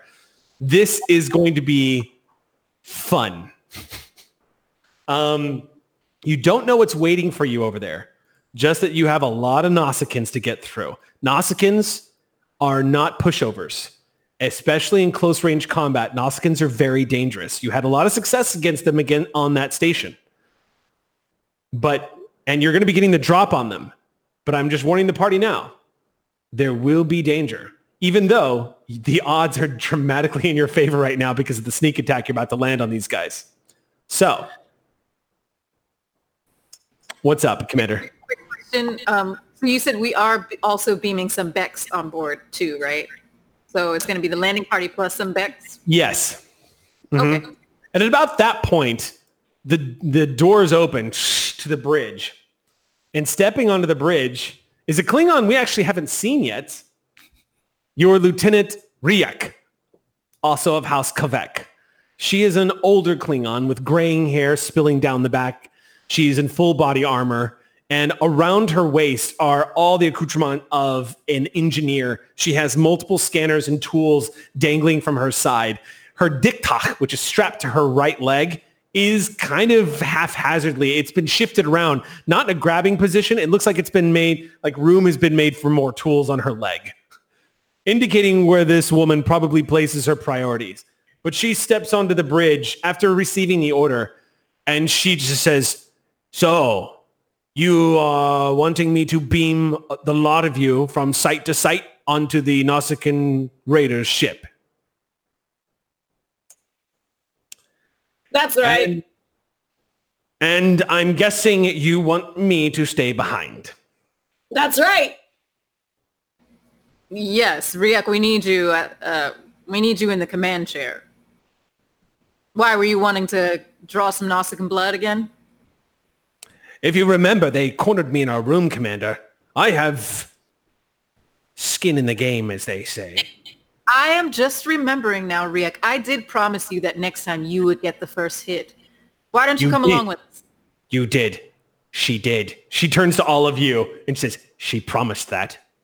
I remember that now. Come along with us. I'll do the site to site first, and then I'll follow you. All right. Somebody else does that. One of these idiot Becks will probably beam you into the bulkhead. I want to take my TikToks out and I want to kiss each of them. I'm going to like clang it against a TikTok on Riek's leg as like a show of solidarity. She nods to you and says, "You have blood on your face." Can I do a hype up speech for the Becks before we go? You're gonna get out there. I love how Idaj is basically you're basically Tybalt from Baz Luhrmann's Romeo and Juliet right now. I was gonna say Gimli and Legolas, but also all right. Okay. So everyone's doing the prep work. It only takes about 5 minutes for everyone to mobilize, arm themselves, get the Becks ready, you giving a speech to your warriors, everyone gathering together. Riek assembles in the transporter room. And she says to you all, "This is going to draw a lot of power from the engines, firing weapons and using the transporters. But I will make sure that by the time you get back, Commander, you'll have power again." Question for the GM. Do we need to decloak to fire? Yes. Okay. Yes, indeed.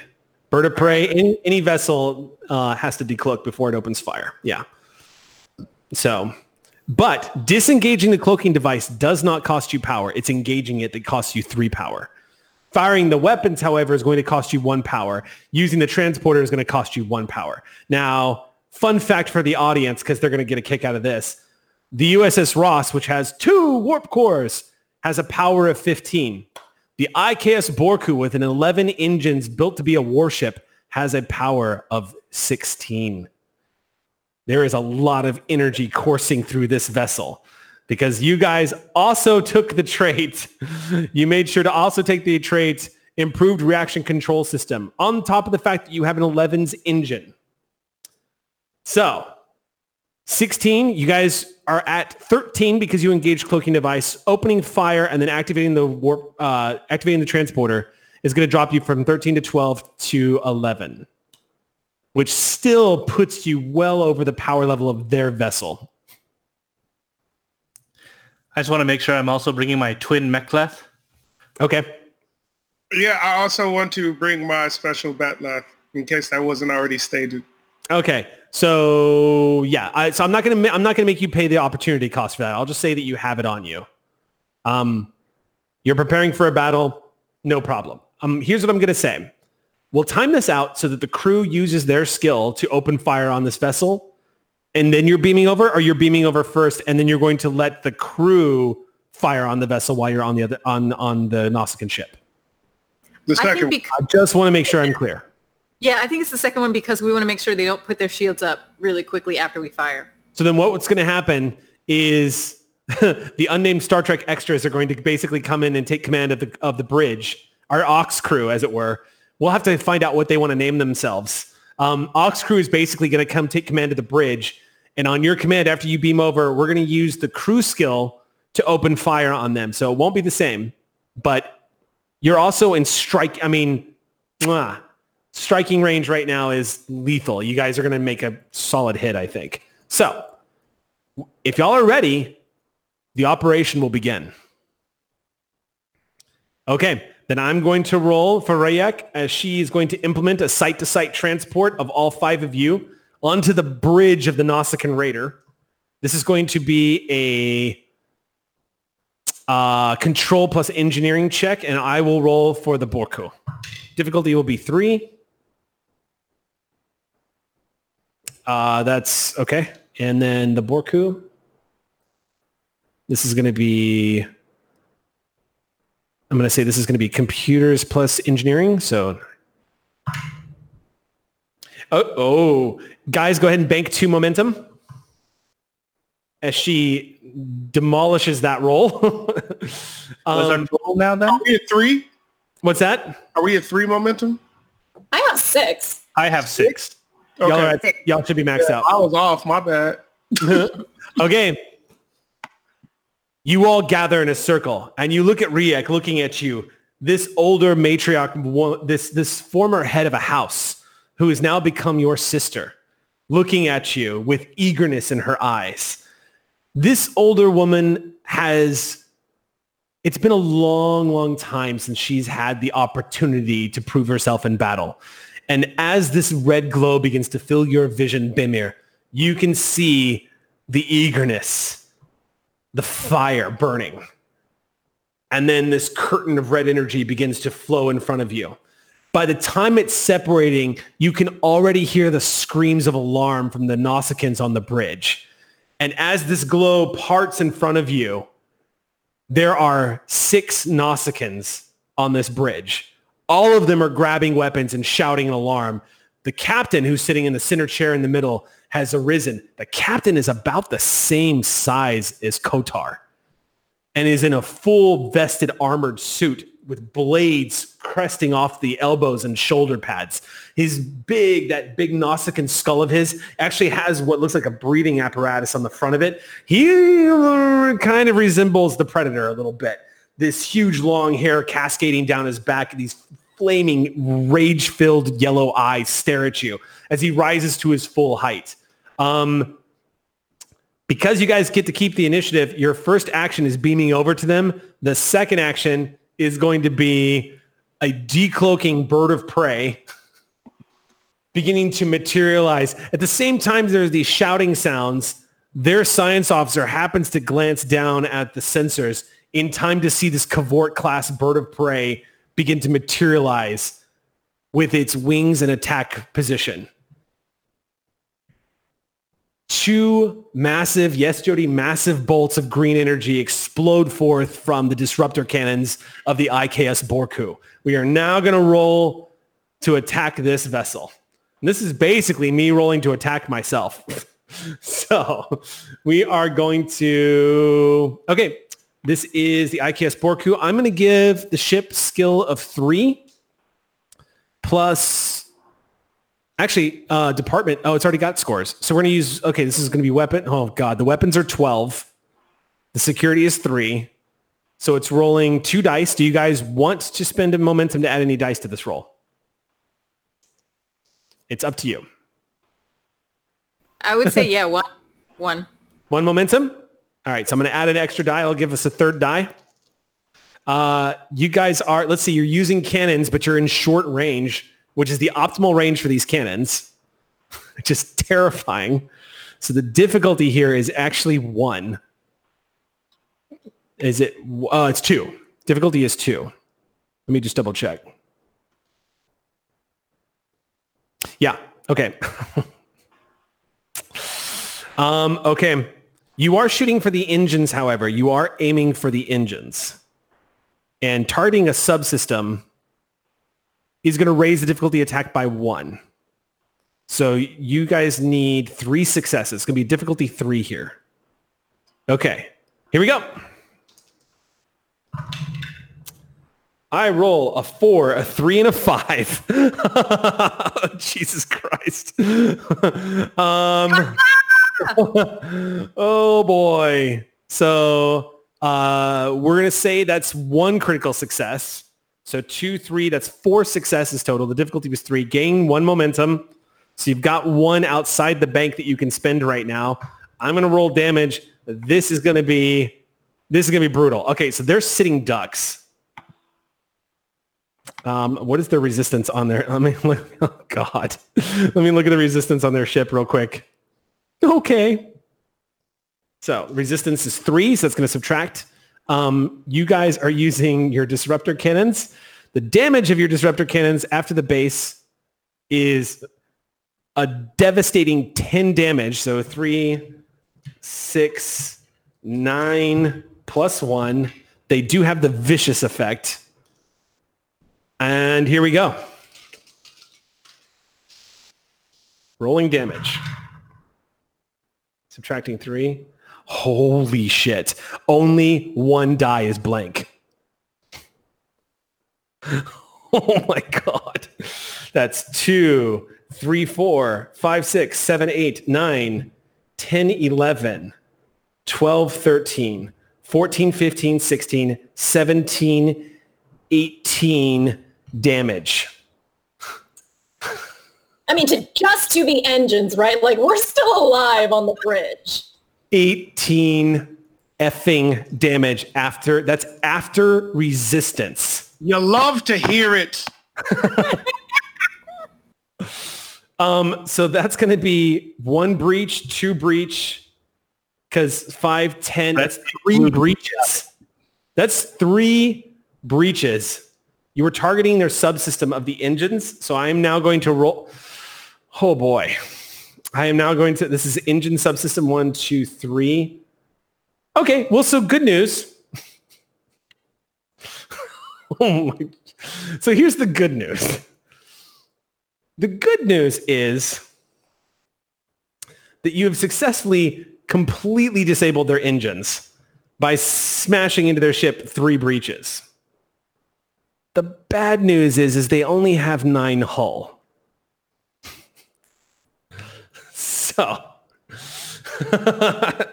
So you bringing their hull to 0 is going to give another breach. Their structure is going to take damage. They are... Captain, Commander, as you materialize, the world around you suddenly is rocked. As everyone is drawing their weapons and you hear the cry of alarm that a Kavor-class bird of prey is decloaking. The impact of these bolts smashing into the ship, literally from the outside, from a tactical station on the outside, peels the back of the ship right off, exposing the rear end of the ship into space. The explosion causes multiple hull breaches and detonations. Decompression alarms immediately sound, and the ship itself is sent into a flat spin off into space. You guys are currently with disabled engines and the impact of this. I'm going to spend 3 threat. And you guys are now on board a ship that is about to explode, careening off into an asteroid belt. Everybody is hurled to the ground from the impact. I am now going to roll for casualties using the homebrew rules that were very conveniently supplied to us on continuingmission.com. And oh my God, this is great. What a great start to the campaign, y'all. I'm all about this. I'm all about this. I completely...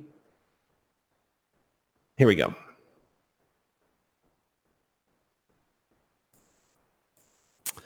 Okay.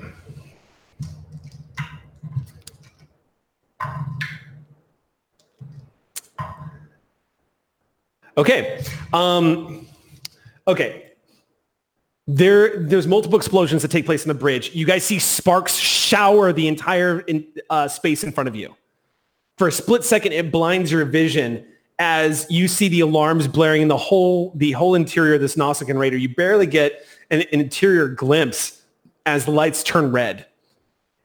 The decompression alarms are sounding left and right. 2 of the Nausicaan Raiders have been disabled by this. Two of the Nausicaans that stood up with weapons have been hurled against computers. Unfortunately, two of you have also been hurled off of your feet, slamming into walls. So, Omek and Ra'amyan, y'all are going to take... I'll make sure to subtract some of this damage because you're wearing your Klingon armor. So, 4 points of stress damage as y'all both are hurled up against the bulkhead. -1 because you're wearing your armor, so 3 each. It's not an injury. Both of you slam hard against the ground as the entire ship shakes. As you hear these alarms blaring, as most of y'all are picking yourself up off the ground, including the captain, you can hear through the static coming across your communicator is Riek shouting for you, Commander, checking to see if you're okay. We are now in... You right, shout back at it. I answer her back, just, we're here. Okay. Yeah. So... question. Sorry, quick question. Go ahead. Are we using atmosphere? The ship is falling apart. I spent 3 threat because I'm giving you a timed task here. You have 3 rounds before this ship spins off into space and explodes. Okay. The entire back half of the ship has been completely destroyed and the engine is gone. But the ship is losing. You've reduced this ship down to its 0 hull. Technically, it's coming apart right now. Question. So I spent threat to enact a scene. You have 3 rounds. All right. Question. Can I see the one Nausicaan who ran away when we did our last mission to help her? I want to take him back. I tell you what. If you are willing to spend the momentum, if you would like to create an opportunity here, I will grant you this kill, which, if you're going to spend momentum, I will award you for this. It will add to your reputation score, your honor score. But if you're willing to spend 2 momentum to create the situation, to create the advantage, I will let you spot the Nausicaan that got away. Captain, can I do it, please? Actually, the first, that's right, yeah. It's 2. Oh, wait, there's a complication here. We're supposed to let Riek get the first kill, but I need this blood. What should I do? Wait, is it, how many momentum is it to do that? It's 1 2. or 2? To create the situation, yeah. Okay. Yeah, do it. So And keep in mind, you had 1 floating because of that incredible attack. So it's actually only going to be 1 out of your pool. You guys will be down to 5 momentum. So amongst the chaos and the fire and the screaming and the decompression, everyone's ears slowly popping as the ship is starting to come apart at the seams, you spot the shocked look of a very familiar Nausicaan picking himself up off the tactical station. I want to laugh and say, it is always a good day to die, but today is not that day. And then I want to go after him and grab him and smash his head into the... All right. So we're going to head and initiate combat. I'm going to rule, just to make this cleaner, that Riek has decided not to follow you on the vessel. The vessel is doomed. She is going to stay behind to get you guys the hell off the vessel. So it is your action. Y'all get to go first. You've got the surprise round now. You get to retain the action because of your talent, Christopher. Who would like to go? This is where the group actually gets to decide who gets to go first and what you want to do. Are Omek and I still down? You can use a minor action to get up and get back into action. Yeah. One note, y'all, I just want to save the captain and maybe like the whoever's next in command because they would have the most information. So there's also their computers, which is probably the data itself. That's what I was going to say. I'd like to try to access their computers somehow, try to hack it. And okay. Right. Okay. Right now? Yeah. All right. So who would like to go first? You guys mind if I try to hack this? Go ahead, bro. No, do it. Let's do it. All right, Omek, you dash forward amongst the chaos, among the fire and the sparks. You find one of these Nausicaans that has been smashed up against the wall. unfortunately does not have Klingon armor, is also a minor NPC, so he's practically injured at this point. You reach down, grab his body, and pull it off of the console, and he hits the ground with a groan. You're going to have to make a roll here to transfer the data. The computer core is fluctuating right now. It's dying. So if you're going to get all the information off of this is going to have to be a quick roll. You're going to have to show some pretty impressive skills here. I'm going to set the difficulty for what you're attempting to do at 5. Do you guys mind? It's maximum difficulty to get. Use some momentum, man. Can I maybe a value even if something applies? You could call upon a value. Yes, Omek. Do that. What values do you have? Nothing that will help me now. You don't know. You never know. Make a pitch. I mean, Can I make my mind is sharper than my dagger. What was that? What was that, Aliza? I was going to say, can I give him a command to give him another if he can use a value and can he use 2 determination? He can technically use your orders as a value once per game. If you order him, that's part of your mission. You can call upon your mission profile to do this. So why don't we do this? Yes. So why don't we say this? Why don't we say that the mission order was to get information off the database, if you can do it. So I'll let you call upon that value. I also have. Oh, sorry. I was going to say, calling upon that determination is going to give you 2 auto successes. I also have a talent for advisor. Does that apply here? If you want to use that to help him, because advisor, what does advisor do? Whenever you assist another character using your command discipline, the character being assisted may reroll 1d20. But does that take away my turn too? It will take away your turn because you're using your action to give an order. I actually have in the nick of time. So when you succeed at an engineering or science task as part of an extended task, you score 1 additional work for every effect rolled. This is not an extended task. Otherwise, that would totally come in handy. This is a one-time. There's no time for an extended task here. Actually, that's not true. This would be a perfect extended task. I'm going to say this is a timed extended task. So we're going to set blow up. You mean? Yeah, before the ship explodes. So I tell you what, I'm going to set the magnitude of this at. I'll set the magnitude of this at 3. The work track is going to be at 10. So I'll keep track of this with you, Philip, because this is a system that you're still learning. Okay. So go ahead, and we're going to make our first check on an extended task. You're racing against the clock. So let me just pull out the work track helper here. So you're racing against the clock to get this data off of this. So I'm going to set the base difficulty of this. Since you're doing an extended task, I'm going to set the base difficulty of this at 4. I'm going to drop it by 1. Or actually, I'll set it at 3, but I'm going to give you a resistance of 3. I'll set the magnitude at 2. And the amount of work, we're just going to make this up as we go. I'll set the amount of work, let's see, 3, 6, 9, at 9. This is a timed task. Okay. You have 3 intervals in which to complete this task. The magnitude of this is 2. I'm sorry, I'm going to set the resistance. I'm going to modify this a little bit. Resistance is 2. And I'll just do work of 10. Okay, so you have 3 intervals to set this off, to get this done. Every time you make a roll, that's going to take up 2 intervals. But you can spend momentum to reduce that down to 1.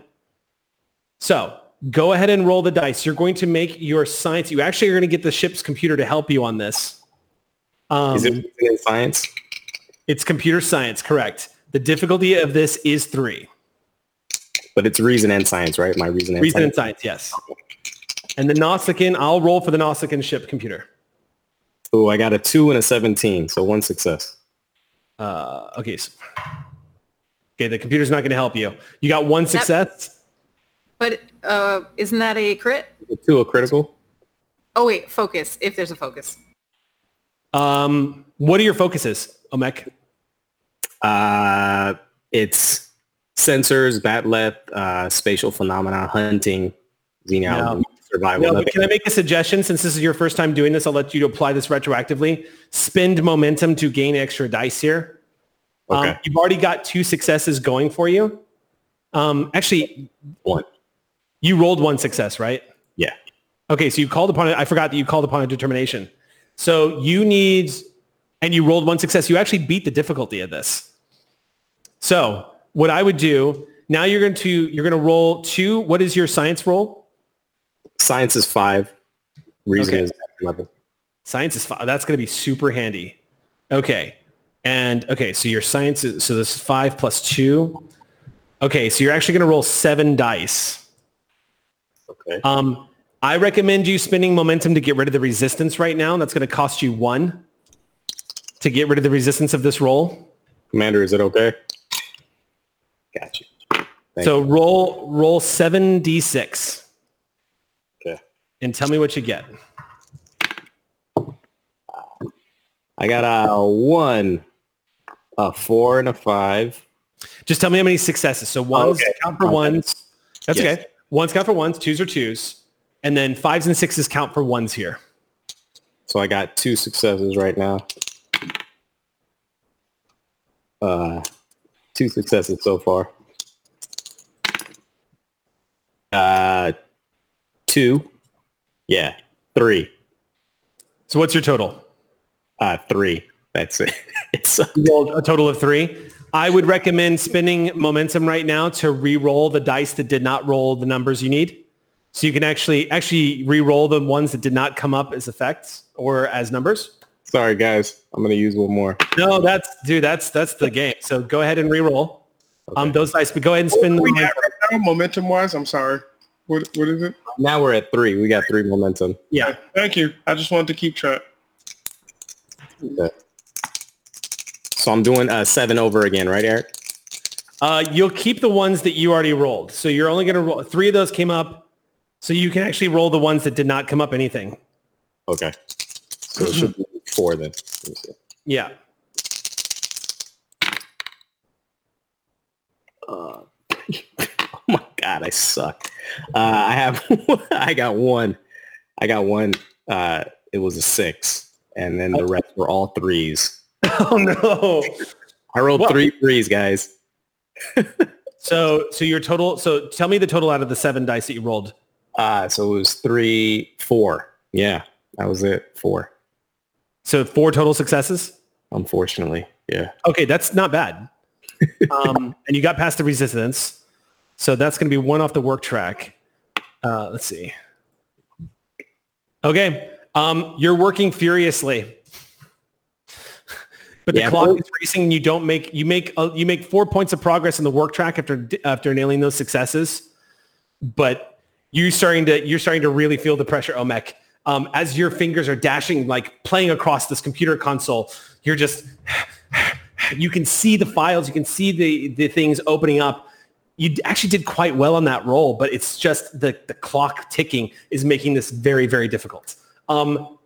So Worst comes Omek is doing that. What's up? Oh, I said if worst comes to worst, don't beat me back. I'm just kidding. All right, it's their action. The captain pulls a disruptor and he's shouting something to you. In Nausicaan, the universal translator picks up that he's basically shouting swear words at you. He is going to aim for you, Eliza. He sees you. He pulls the disruptor. I'm going to call upon... nope, none of these values would apply. He doesn't have a value that is really going to apply here. That's the problem with being a bully. You spend all your values on being a bully. So this is a control security check. The difficulty here is 2. I'm actually going to raise the difficulty because the ship around him is blowing up. So the difficulty of this shot, even at this range, I'm going to set it at 3. He doesn't have stable footing. There is smoke and fire all in front of him. It's a surprise attack. Like I'm gonna give him a 3 difficulty here. I'm gonna spend a point of threat to give myself 3 dice, and now I'm gonna try to kill Commander Bemer. I roll a 16, a 14, and an 11. Let me look at his stats.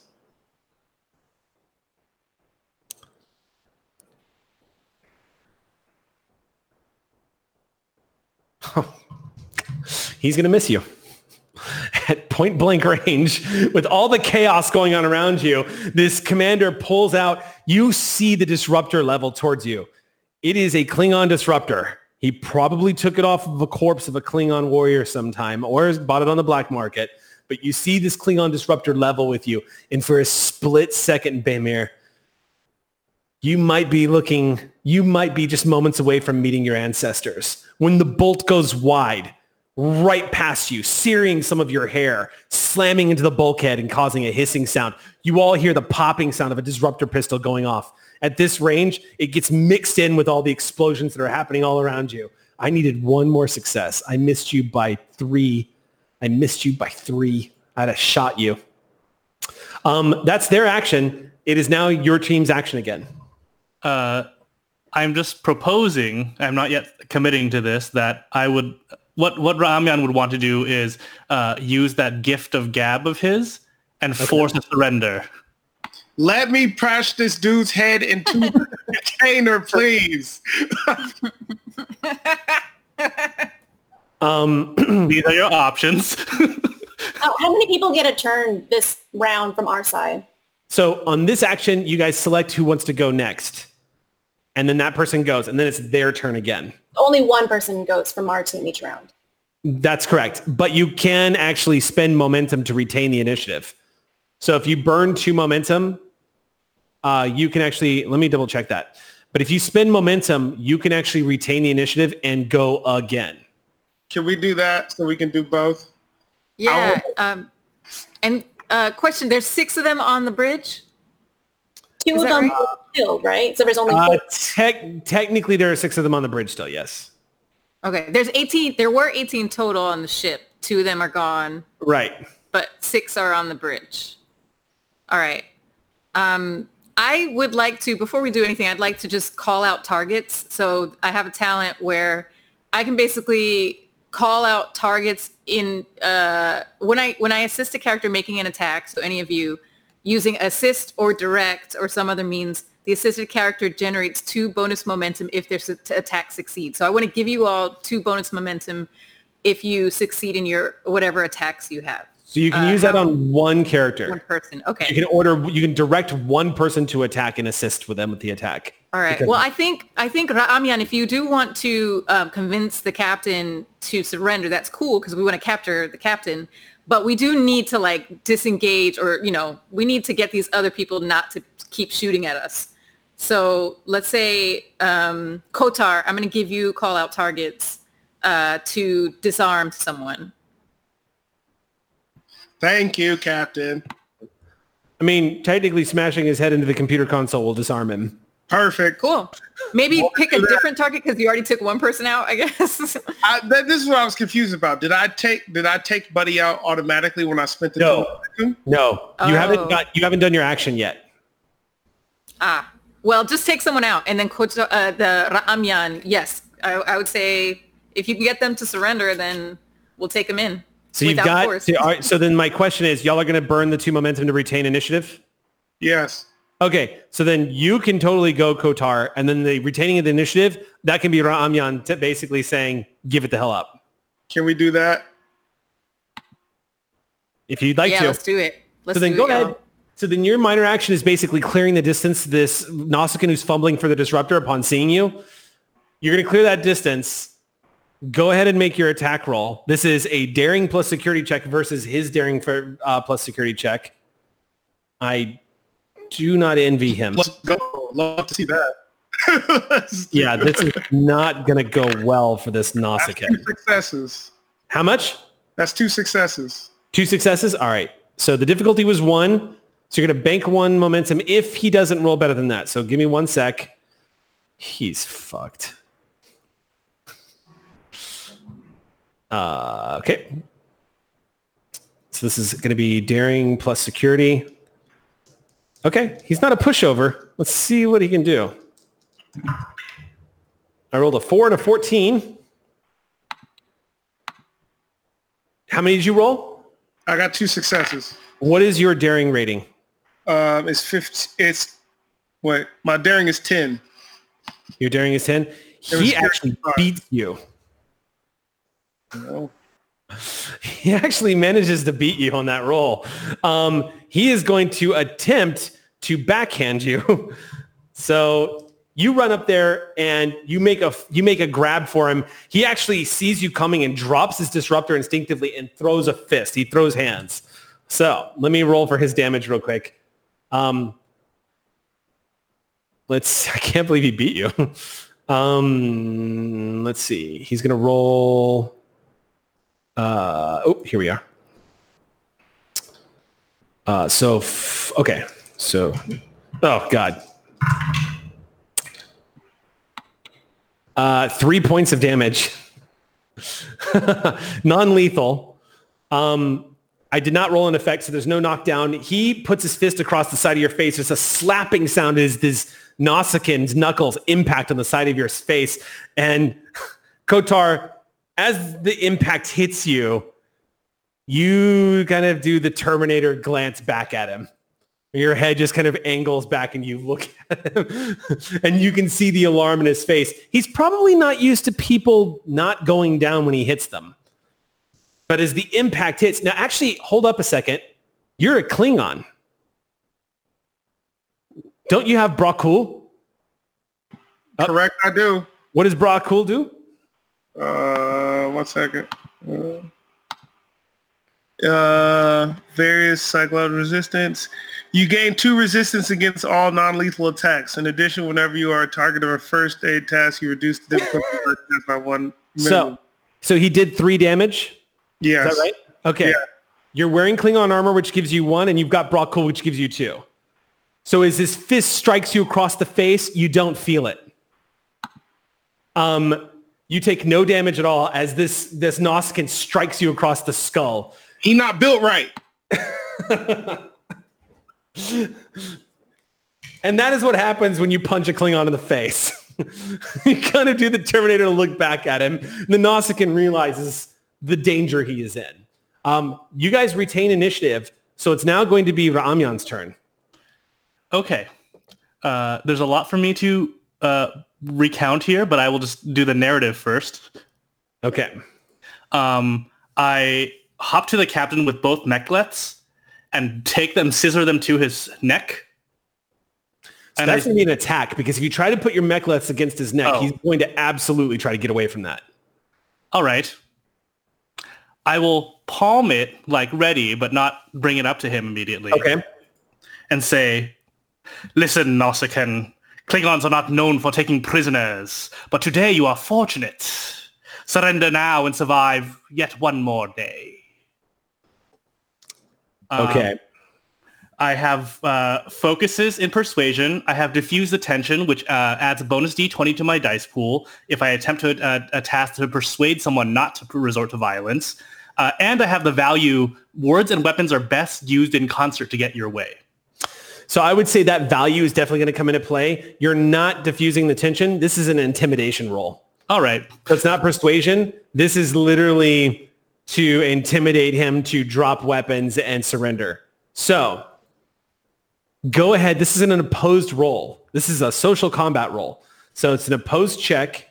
You are going to, let me just pull up his stats here. You are going to roll your presence plus command. Great. And this is literally a roll off. So it's going to be a difficulty 1 check. And it's going to function pretty much like combat. So I'm actually going to spend a momentum here to gain a 3rd die. You're calling upon, I'm going to call upon a value as well, which is my way or the airlock. He's going to call upon that value. So that's going to give me 2 auto successes and a 3rd die. So go ahead and make your roll. You guys are kind of rolling the same thing, although you might have the upper hand on this. How much momentum do we still have, team? Shall I use one more? You can buy more than 1 die. Just keep that in mind. It's just more expensive. I think we only have 1 more. Because we use 2 to keep the initiative. Yeah, I mean, I would say go for it. All right. So that's 3 die plus the what does determination do when I Determination functions like you rolled a die and gained an immediate auto success. Okay. Yeah. So right now you're technically at maximum dice. So go ahead and roll, and I'm going to roll. Oh.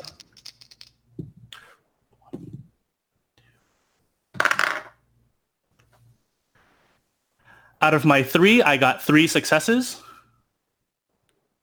Okay.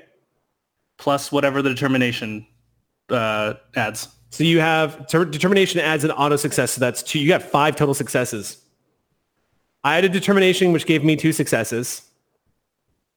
And then I rolled a 5, which gave me a 3rd success, a 10, which gave me a 4th success, and then a natural 20, which is a complication failure on his part. So, with your blades raised, with his ship falling apart around him, with his crew screaming for orders, with Kotar rolling with the punch and a bloody grin on his face, having taken no damage from the attack, with the commander standing before him, brazenly staring at him, the ferocity in the ferocity of this attack. The ship is lost. This is done. His ship is burning down around him. There's nothing he can do. And you see the resignation fall into his eyes as we enter into the next action. He lowers his disruptor pistol and drops it to the ground. And he turns back over his shoulder and shouts something in Nausicaan. And you see the rest of them look kind of nervous and begin to drop their weapons. And the ship begins to rattle. You still have 3. This is all happening in a time span of like just a few moments. There was a blaster shot. There was the encounter, the punch. Olmec is desperately on the computer right now trying to get everything up. And all of this has just happened. So we still have 3 rounds. But Olmec, you are committed because you used your 2 intervals. So with that and the order from the captain, combat technically ends unless you guys want to continue. Oh, can I choke out this guy? If you want to. I just want to pick him up by the throat and tell him that your blood is water. Okay. Before we go too much further, do we bank any momentum for that roll? 1. Yes, you banked 1 momentum. Go ahead and make your roll. This is going to be a daring security check against his daring security check. Oh, Jesus Christ. I rolled a 20 and an 18. I got a 10 and a 3. Okay, so he's in your hands right now, and you lift this Nausicaan off the deck plates of the bridge. You're holding him up, shouting at him that his blood is water. He's just dangling as he's clawing at your hands, this look of horror on his face as you watch Kotar full-on body press this Nausicaan off the ground by his neck. And at that point, the captain looks back at you and says, "We surrender."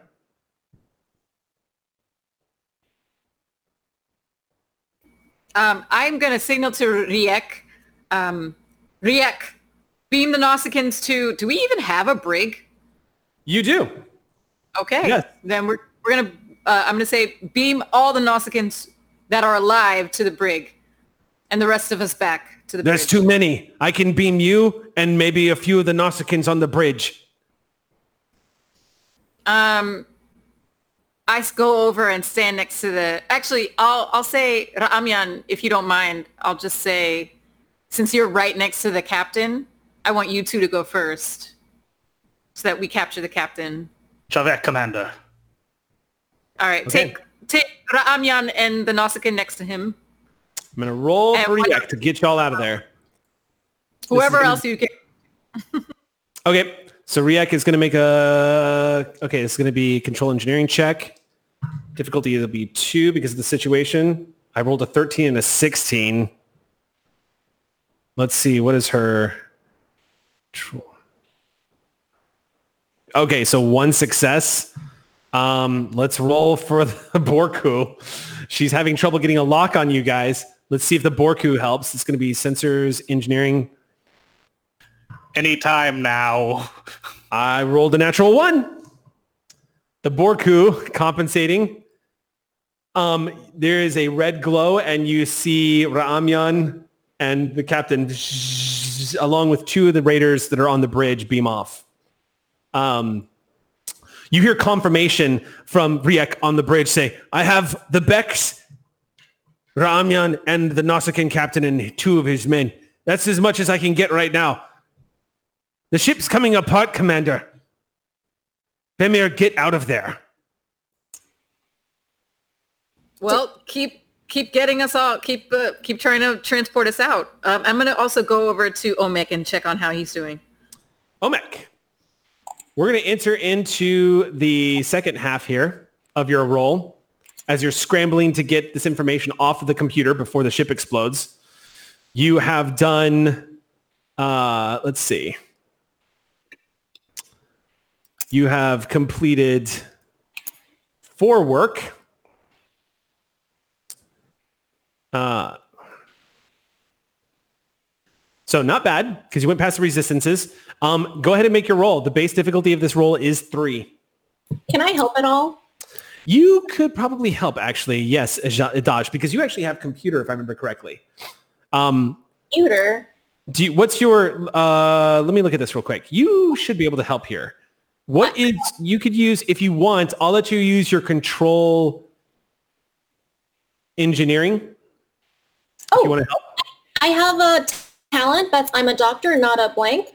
And That's right, you do. So I can substitute my medicine score for the other one that's worthless. Okay. So you're basically going to use your medicine score for this. So that's calling upon your determination for the scene, which you haven't done yet. So you're going to burn that. And you can substitute your medicine score. So you're going to roll control plus medicine as an assist. Okay. That's pretty amazing. So, Omek, go ahead and make your recent science check. I'm going to roll for the computer here. Ooh, I got 1 success. Oh, boy. 2 and a 20. You rolled a 20? Yeah, 20, yeah. Sorry. Okay. That's a complication. What did you get? Adaj? I got a success. A success? So that's 2. All right. So I'm adding... So because you rolled a complication, I'm adding +1 to the interval.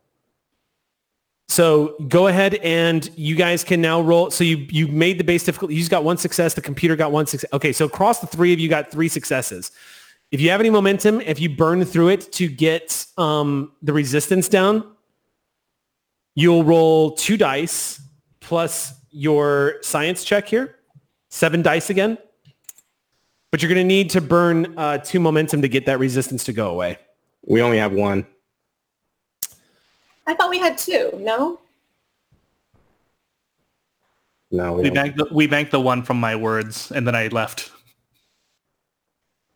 All right. I got a. Oh, I'm sorry. When I picked him up by the neck, I got a 5. It scales. I just remembered it actually scales. So 1 momentum equals 2 resistance, and 2 momentum equals, I believe, 4 resistance. It doubles up. So if it's 3, you can actually spend that 1 momentum to drop it down to 1. So for every momentum you spend, it drops the resistance by 2. You guys mind? Do it. I'll spend it. Okay. And then Eric, Thank you, Xander, for playing an engineer and rolling all those damn extended tasks for me to remember that rule. So you're going to roll 7 dice, and you're going to subtract 1 success from whatever you roll. So go ahead and make the roll. Okay. 2. Add that up. 3. 4. 4. Get 5. 5. That's a breakthrough. 6. 6 total. 6 total. Yes. So -1 because of the resistance. So that's going to bring it down to 5. So that is going to give you... So the good news is you did amazing on that roll and you got a breakthrough. The bad news is as you complete that portion of the work track, you're out of time. you're not going to be able to get the information off of the computer before the ship comes apart. You managed to complete one breakthrough, but there's too much work to still do. So as you're scrambling across here, Adaj is next to you trying to fill in some of the gaps and pull the data. But at about that point, the entire bridge rattles violently in front of you, and all of your ears begin to feel the depressurization. You can hear Riek on the comm saying, "Get out of there if you don't want to die." All right. Can I want to give Riek actually a direct task and just say, "Get us out of here." Okay, she's going to beam you out. I'm going to have her call upon her value. I just gave her one too. Oh, that's true. Did she do both? Is that possible? No, it's only one at a time. So either one. So she'll call. She'll use yours. Okay. She'll take the order. So that'll give her one auto success. Do you guys have any? Oh, nope, you just used your last momentum. So she gets 2 successes off the top. Here we go. Let's see how she does. Difficulty is 3. Okay. I'm going to roll for the ship, the Borku. Okay. Bank 2 momentum. As you hear that shouting noise, the rest of you, a reddish glow envelops all of you as you are beamed off of this bridge. Seconds after your feet vanish from the deck plating of the bridge, it explodes. You arrive, and from a site-to-site transport, Commander, you beam back aboard the bridge of your vessel along with your crew. Some of you were singed. What's that? I get up so that Commander Bamir can take the seat. Some of you were singed. Some of you have got sort of like smoke in your lungs, so there's some coughing as y'all beam back on board. And on the view screen, you see this like looking at each other's faces as you beam back on board. You can see this like bright flicker suddenly as you turn and look as you watch the warp core breach, and this ship that's only 300 kilometers away scatters in a fireball in space. You see the shockwave headed your way, and Bamir, you just hear Riek shout, "Brace." Ra'amyan, get us out of here. Can we? Yeah. It's not 300 kilometers away is so close. This shockwave is gonna hit you. It's only 150 Shields telecam. up. Shields up. Yes, shields were up because you guys were at battle alert. The moment you decloaked, the ship went to battle stations because you guys opened fire. So you dash forward. You see this explosion coming, smashes into the shields. The ship just rattles for a moment. And it's kind of quiet. And you watch on the view screen as you just see pieces of this ship hurtling out into space. And it's over. All right. Well done, crew. Ra'amyan, let's head back to Tyvokor. Any chance that some piece of data survived that explosion before I engage course? Are you asking me? I'm saying it to the crew. So Omek, you were the one that was actually in charge of trying to get that data off of that ship. You go and check your science station to see how much you were able to get off. And you just see data file incomplete coming up on the transfer station. Meaning your only source of information now is the captain of the Nausicaan vessel. Are the prisoners on the bridge with Ra'amyan, or were they beamed to the brig separately? Only the captain is on the bridge with you guys. Everybody else was beamed to the brig, but everyone who was off the bridge was beamed off the bridge and onto the bridge. Question. I am still holding this dude by his neck, correct? Yes. You beamed on board, still holding him by his neck. Yes, you are. I'm assuming I'm standing next to Kotar. I just want to kick his prisoner and say I wanted to stab someone. That's it. You kick this prisoner who's being lifted off the ground still. This Nausicaan is turning different colors at this point and is being kicked in his behind by a very angry XO. Yeah. I kick him and maybe he'll fall to the ground if I kick him hard enough. Is that a He kind of swings a little bit. He's just being held. He is going to lose consciousness in a few moments. What would you guys like to do? Once he passes out, can I just drop him?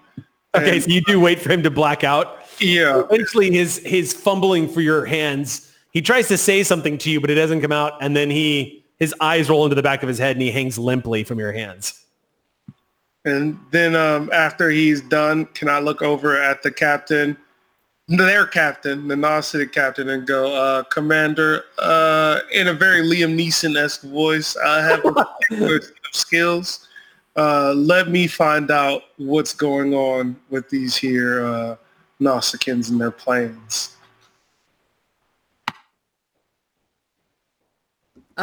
Is the captain in the brig too, though? No, he actually beamed with Ra'amyan onto the bridge. Okay. Yeah. So he's actually here on the bridge being held at Disruptor Point and Mekhleth Point. Okay. And the only other thing that's happening right now is the heavy thudding of an unconscious Nausicaan dropping to the ground near the security station. All right. Kotar, yes. I want you to take this captain to a secure room and question him. And then I signal to a security Beck who's on the bridge and say, take care of that one. The one who's passed out. Bring him to the bridge, to the brig. All right. He's dragged out. The captain is also escorted out by Disruptor Pistol and headed down to the brig. I'd like to actually go down. Well, first, I'd like to question the captain too. Okay. So let's, I'm going to say Ra'amyan, setting the course for Taigokor. I'm saying it wrong. Taigokor. Yeah. There it is. Setting a course for Taigokor. Edaj, why don't you come with us too? Excellent. I was I'm hoping I can put my blades to work. And I will get the captain. And Omek, while we're gone, I want you to just do keep your sensors at the ready, just in case they have some friends who are looking for revenge on us. I'm actually going to drown my sorrows in blood wine because I failed you guys. I apologize. You're fine. All right, let's go. You're fine. Let's go. And with that, the commander just pivots on her heel and stomps off the bridge. Omek, you are left alone for a moment. Looking out into the view screen, you can see the stars spinning as Ra'amyan, taking the helm, guides the IKS Borku out of the position behind the asteroid. And you watch the stars become a blur as he angles the ship back towards the side, facing away from the sun. You can hear him typing in the coordinates and setting course for max warp 8 again. And as he's doing this, you can't shake the feeling that in that cold, dark vastness of space was the data that you were trying to get, that you were ordered to get. You had one task on that journey, on that away mission, and it eats at you. As you slide into your science station and looking at this blinking light that's confirming, written across it in Klingon, data transfer incomplete. You reflexively slam your fist against the computer console before you have an opportunity to understand your feelings. Bam! Ra'amyan, you can hear behind you. You know what's going on the moment you hear the fist smashing into the console. And then all is quiet on the bridge as a few of the Becks just kind of look at each other and give Lieutenant Omek his space. But everyone saw. So, meanwhile, what's up? If I could do one thing. Yeah. As we are exiting with the prisoner, I want to actually go on comms and I want to start. Okay. Tamedun, pomedun. Tamedun, pomedun. Tamedun, pomedun. Tamedun, pomedun. Tamedun. So that the The start whole singing crew it. begins to join in as they hear their commander. Everyone fully aware that you guys just stomped face, that you just completely annihilated an enemy of the Klingon Empire, one that had the audacity to attack your shipyards, one that killed Klingon civilians, not even warriors, Klingons that were engineers and scientists, all killed on that station. Now those Nausicaans are burning in space or in your brig. And you can hear through the bulkheads as the entire crew begins to join in. As y'all are all leading this defeated Nausicaan captain down the corridor, him glancing left and right and seeing the snarling faces of angry Becks who see their enemy, laughing at him, roaring cheers, calling out your name, Bimir, calling out the name of House Kavek as you guide him down this corridor. A few times as he slows down, Adaj just shoves him forward, the small Klingon just sending him tripping forward as he dashes towards the entryway into the brig. Finally, you guys manage to get him into the room, and the roaring sound of the crew dies out as these heavy doors close behind you. Pushing him into the brig, the energy field immediately activates. You now have him at your disposal. Ooh, Captain, may I proceed?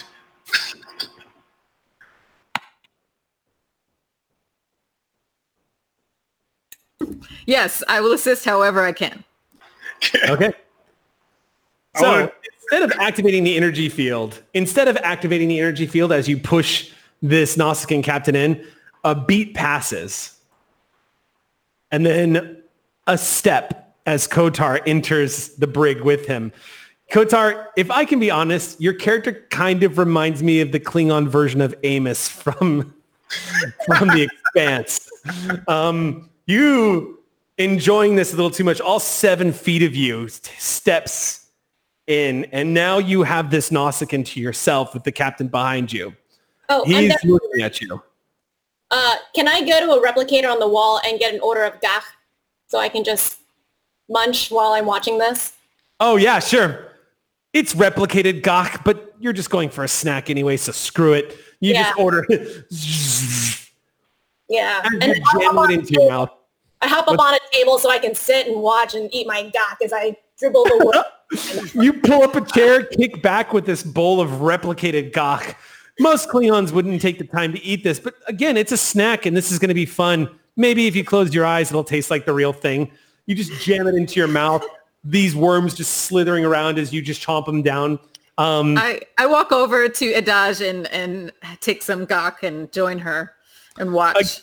Again, replicated gach is kind of like eating tasteless stale rice popcorn. cake. Yeah, stale popcorn. But at the same time, it's dead replicated gach, but here you are enjoying yourselves. Maybe the show will make this better.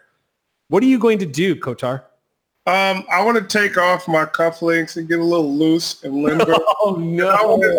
And I want to tell this here Nausicaan, just for your knowledge, I am half Vulcan and I could do this the easy way. But where's the fun in that? And so then I punch him in the stomach and then I go, this is going to be a long day for you. And then we start to commence the actions on the... All right. I won't even have you make rolls. You start pounding on him. As the two of you watch Kotar work this guy, this Nausicaan pirate does not stay on his feet very long. Kotar, what is your security roll? What is your security rating? 5. And your daring and your fitness. What are those two? 10, both of them. Both of them are 10. I have a focus in athletics. Right. Okay. So this mountain of a Klingon is beating the unholy hell out of this Nausicaan. What occurs to this Nausicaan as you're decking him left and right, punching him in the stomach, lifting him up off the ground. This guy's the same size as you, Kotar. As you're pounding on him, it starts to occur to the Nausicaan, you haven't even asked questions yet. Eventually, after a few good meaty smacks of your fist against this guy's face, his skull, his chest, his stomach, he finally drops to the floor on all fours and coughs up this dark greenish reddish ichor. Spatters all over the bulkhead. And I step in and just interrupt, like, whoa! let's hold on a second, Kotar. Let's let him speak a little bit. And I say, hey, you want some gak? Can the GM drop down while I go grab some? I go, you know what? My bad. I got a little carried away. That's my bad. That's my bad, Captain. I'm sorry. Yeah, I tag out Kotar as I pat him on the back as he leaves, and I come inside the room. And I'm like, hey, buddy, you doing okay down there? He's Good Klingon, bad Klingon. He slowly gazes up at you through the hair that's casting across his face. The air mask on his face has shattered from the impacts of Kotar hitting him again and again. You can see the breakage forming in the casing, and you can hear a slight wheeze underneath. And he doesn't respond. He just looks at you. Yeah, I help him to his feet, and I get him a Ractogeno from the replicator. And I send it over to him, and I say, let's just take our time. And you tell us what you are doing on the Klingon rock planet. I forgot the name of it. Okay. You sit him down on this metal slab that is a bed, and he just... You reach over, hand him a hot cup of Ractogeno, and he looks at it. And he looks at you, and he slowly takes it, and he just moves it aside and sets it down next to him. He doesn't drink it. He just sets it down. And he just... What do you want from me? Tell us why you were at the Klingon space shipyard. That's all we want to know. Something super simple. We were hired to steal something from your database. Oh, that's easy. What were you hired to steal? Something called the Guchmo. The Guchmo? I don't know. Could you tell me more about that? I don't know what it is. I was just told that it was information about a ship that was built there called the Guchmo. And you were able to take it? Is that right? Yes. We made the delivery. Oh, who did you deliver it to? We didn't get a good look at who it was. They were in a civilian freighter. Okay. Do you know when and where? You're being so helpful right now. Such a good friend.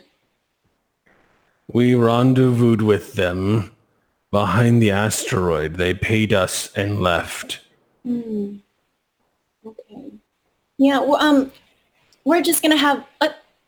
Bamir, Captain Bamir, did you want to ask anything else in here? I still have my bowl of gach. Civilians from where?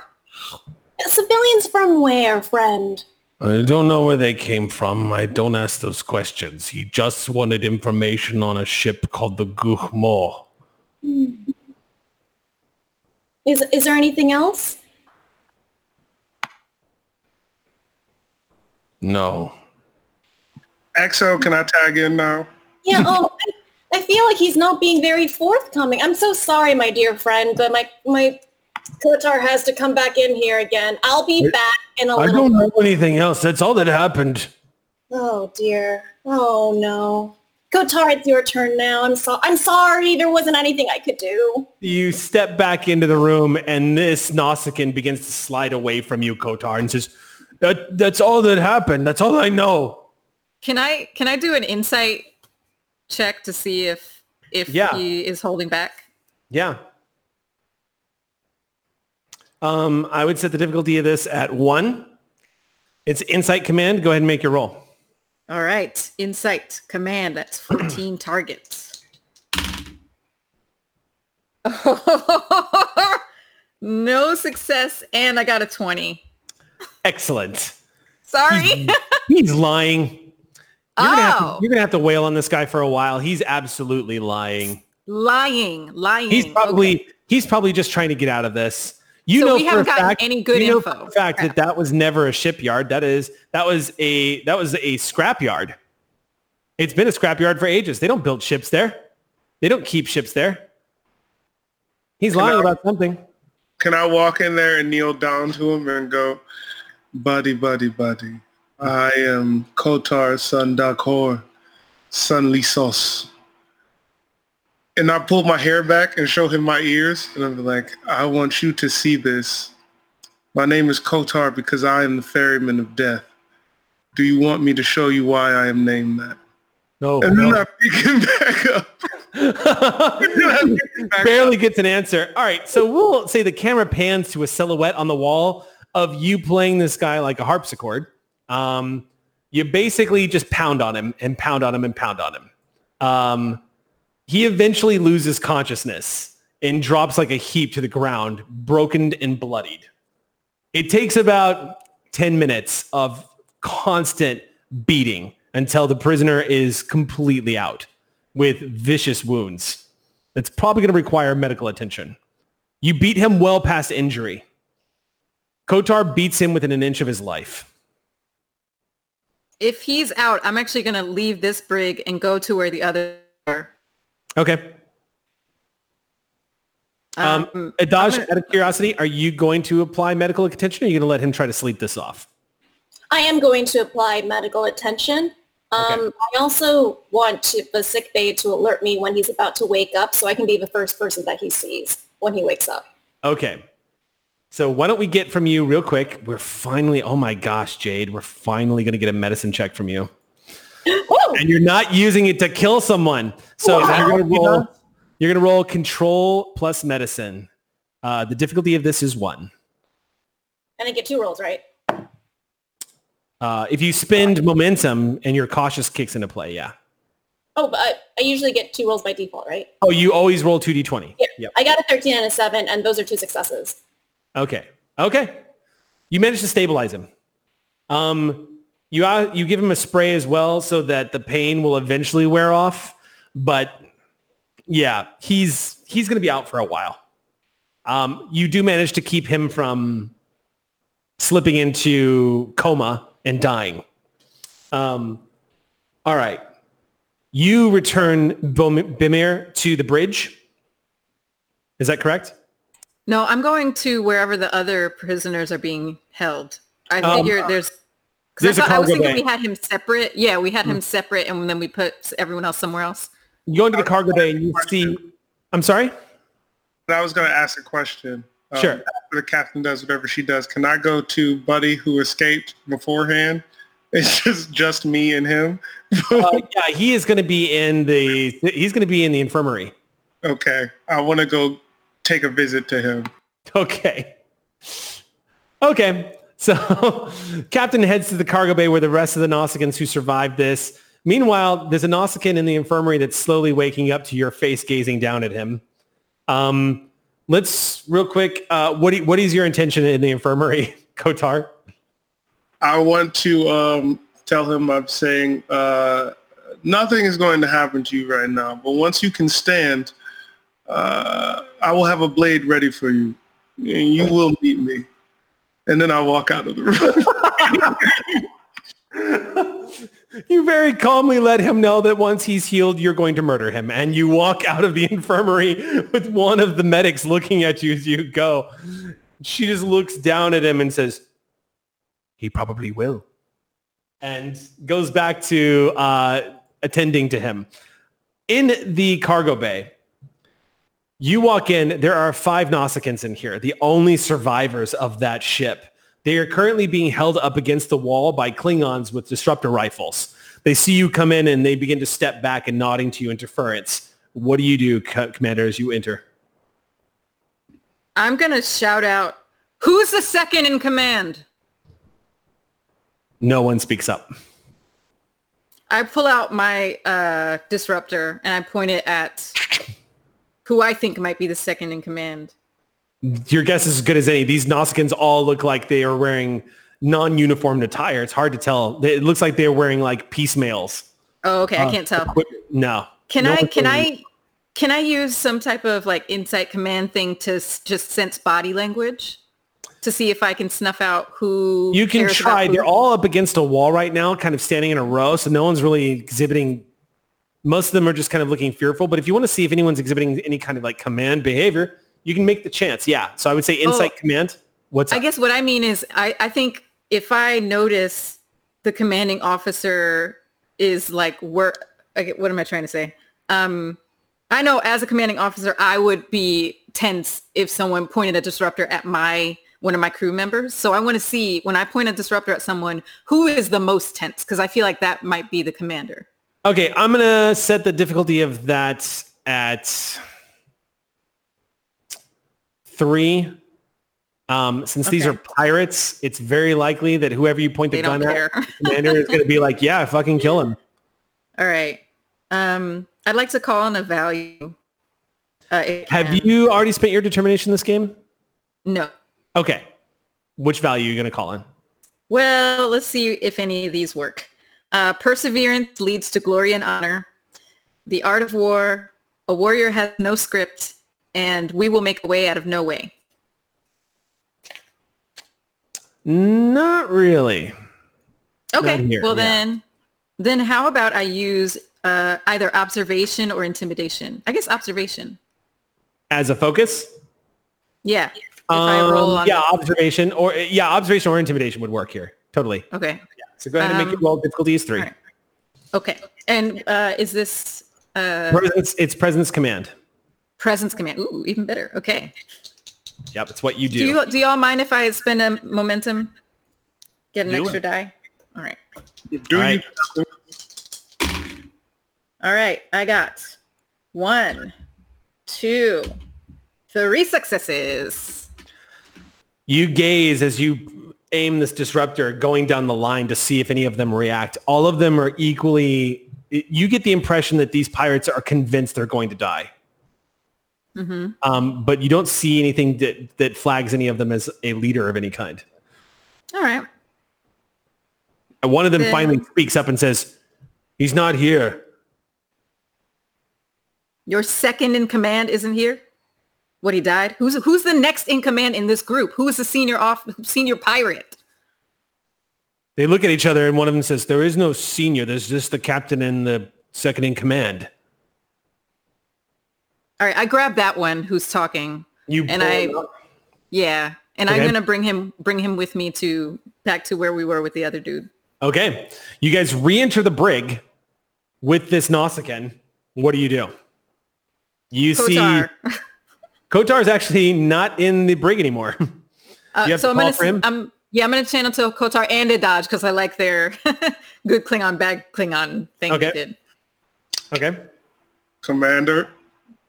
Need you back down in the brig. You too, Adaj. Yeah. Copy that. And So they're already moments later, I'm actually sorry if I can, y'all. While they're on their way, I'm actually gonna look at this dude and say, "Listen, my tactical security officer is not going to give you a good time right now. He's on his way here, but if you give me the information I need before he gets here, I can spare your life. what information do you want? I need to know who told you to take data off of that shipyard, what you took, and where you delivered it. I'm I just, need details. I'm nobody. I'm nobody. I punch him in the mouth. You deck him across the face. He goes, "Ugh," and wipes some of the blood away from his mouth. You see you've actually broken one of the tusks that he has coming up from his bottom lip. He looks back at you and says, I'm not lying. Tell me how to get this information. It was in our computers.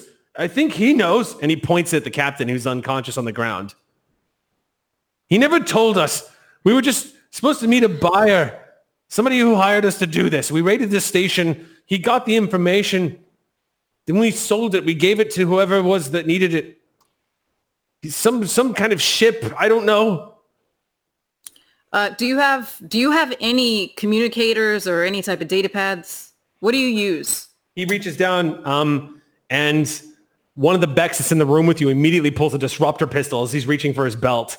And he raises his hands slowly. Says, "There's a communicator underneath my belt." Slowly. He slowly pulls out this rusty, like failing looking communication device. Okay. I take it. You take it. You look at it. It doesn't look like any particular government owns these. It looks like a standard sort of civilian looking, like you hold in your fist kind of communication device. Unlock it. It's not locked. You just flip it on like this, and then he clicks it, and it activates.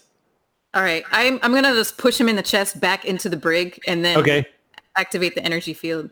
It says, "What are you going to do with it? There's no one. That only reached our ship. It's just going to be static." You better hope that I get what I need off of this. There's nothing on it. It's a communicator. You're not going to get anything off of it. I've told you everything. Well, I need something. All I know is that there was something at that shipyard. It was supposed to be a shipyard, and there was something you're supposed to do with the ship. I didn't get the information. I only heard about it. He knows everything, and he points down at the captain again. Okay. All right. And then about that point, the tall, shadowing form of Kotar steps back into the room, followed by Adaj with a big grin on her face, as your security officer and your second in command step into the room. I'm going to go up to them so I can speak quietly without the guy hearing, and I'm going to say, he doesn't know anything, but the captain does. So, Adaj, I need you to bring the captain back. Kotar, I need you to, wake him up. Kotar, I need you to scare him, but don't hurt him. Don't knock him out again, because he actually is the only way we can get what we need. The captain or this guy right here? Wake the captain up. Leave this guy alone for now. You could just look at him and scare him, but don't. I have a question, Captain. Yep. Can I make an example of him in front of the captain and see what happens from that? Yes, you can. I have an alternative as well. Yes. I'm hoping that I could inject some sort of paralysis drug into him so that he can't move any limbs below his neck. And I'd like to wake him up and tell him that he's been paralyzed and tell him that I can restore his body if he gives us information that we need. Oh my God. Can we do both? Yes, you can give him a toxin that will disable him and may render him unable to move. Yes. It's essentially like giving him an anesthetic that will... It's temporary. Can we do both and just like post him up, in a weird... So suffice to say, you render him unable to move. You start making an example of the other guy. The three of you basically establish a pretty terrifying triad of intimidation. For time, you do wake up the captain. You help him up to a sitting position so he can look at you. He notices that he's unable to actually move his body as you start wailing on the pirate that you've gotten in there. And he glances over at you and he's moving his head and he's watching this happen. And he just watches. What do you want to ask him? Question. Before, I want to get 2 punches in just so he knows what's up. But can I give him a blade and say there is no honor in downing an unarmed opponent? Yes, but he drops it immediately. The moment you put on this honor and attacking unarmed opponent, he's like disarms himself immediately. He drops the dagger on the ground. Well, then can I take my bet left and stab him and lift him up and say there's less honor in being a coward? Yes, you can. I want to do that. Okay. You watch the dagger hit the ground. You turn, reach down, grab the batleth that's nearby. How much momentum do you guys have? 2. All right, so you're going to have to spin that in order to get the opportunity cost of the batleth. because there's no Batleth in this room right now. If you spend the opportunity cost, you brought a Batleth. Can we save that for trying to get just like some information from the captain? It's your call. Yeah. That's fine. Okay. I'm gonna be real nice. I'm gonna pick up his hand and be like, I tried to save you and your body, and then I let it drop. I'm like, but it was really, really hard. And I'm trying so hard to give you full use of your body. He's just staring at you. If you could just help us a little bit, I feel like I could restore your full body back to you if you give us just the information that we need. I'm done with games. I've told you everything I know. Either kill me and be done with this, or drop me off somewhere. But you didn't tell us what you know. Told you. Lied. Why lied would to I our lie? faces. Because you don't. You want us to end this, but guess what? We're actually not going to end this. You think we're bloodthirsty warriors who can't control ourselves? We're not going to kill you. Yeah. I think you're monsters. I think you're more like me. Maybe we are, but we're smarter than you. So we know not to kill you because you have more to tell us. So you can actually make this go as long as you want, or you can end this and tell us what we need to know and stop lying to our faces. We were hired. Can I roll intimidation? Yeah, if you want to roll intimidation, go ahead. Yeah. But here's the thing. I'm going to go ahead and tell you, you guys have 3 times now succeeded on roll to get what you want from him. And we still don't have it. No, he's actually told you the truth. He's actually come out and told you everything he knows, but you rolled a complication. So Bamir, your instinct is that he was lying to you, and you beat him within an inch of his life. You now received further confirmation from this second pirate, and now he's telling you again, I've told you everything you know, everything that I know. We were hired to raid the station. We were supposed to get information off of it about some ship called the Bachma or whatever, Guchmo, I think. Guchmo. We steal the information and then bring it back to the buyer at the disclosed location. We never saw the buyer's face. We never knew who that person was. That's standard business. Can I ask a question of my captain? Captain, can me and Exo Adaj show our guests to our hospitalities in the way that we are most accustomed? I'm not sure what you mean. And we kill them. They know nothing. They have nothing else to give us. No. Adaj, restore him and put him in the brig with the other one. I think we're done here. Okay. And then I gently put his hands back down from where they were I kind of throw them. And I say, What's your name, Nausicaan? Mrock. That's it. Rob, we're going to take good care of you now that you're one of my patients. And then I take him to the brig. Basically just activate the energy field. Yeah. So the 3 of you leave the brig together? Yeah, and on the way out, I tell Kotar, they do not deserve the release of death. Can I want to look at the Nausicaan and say, for you, friends, no, you just have to meet the end of my blade without its mercy.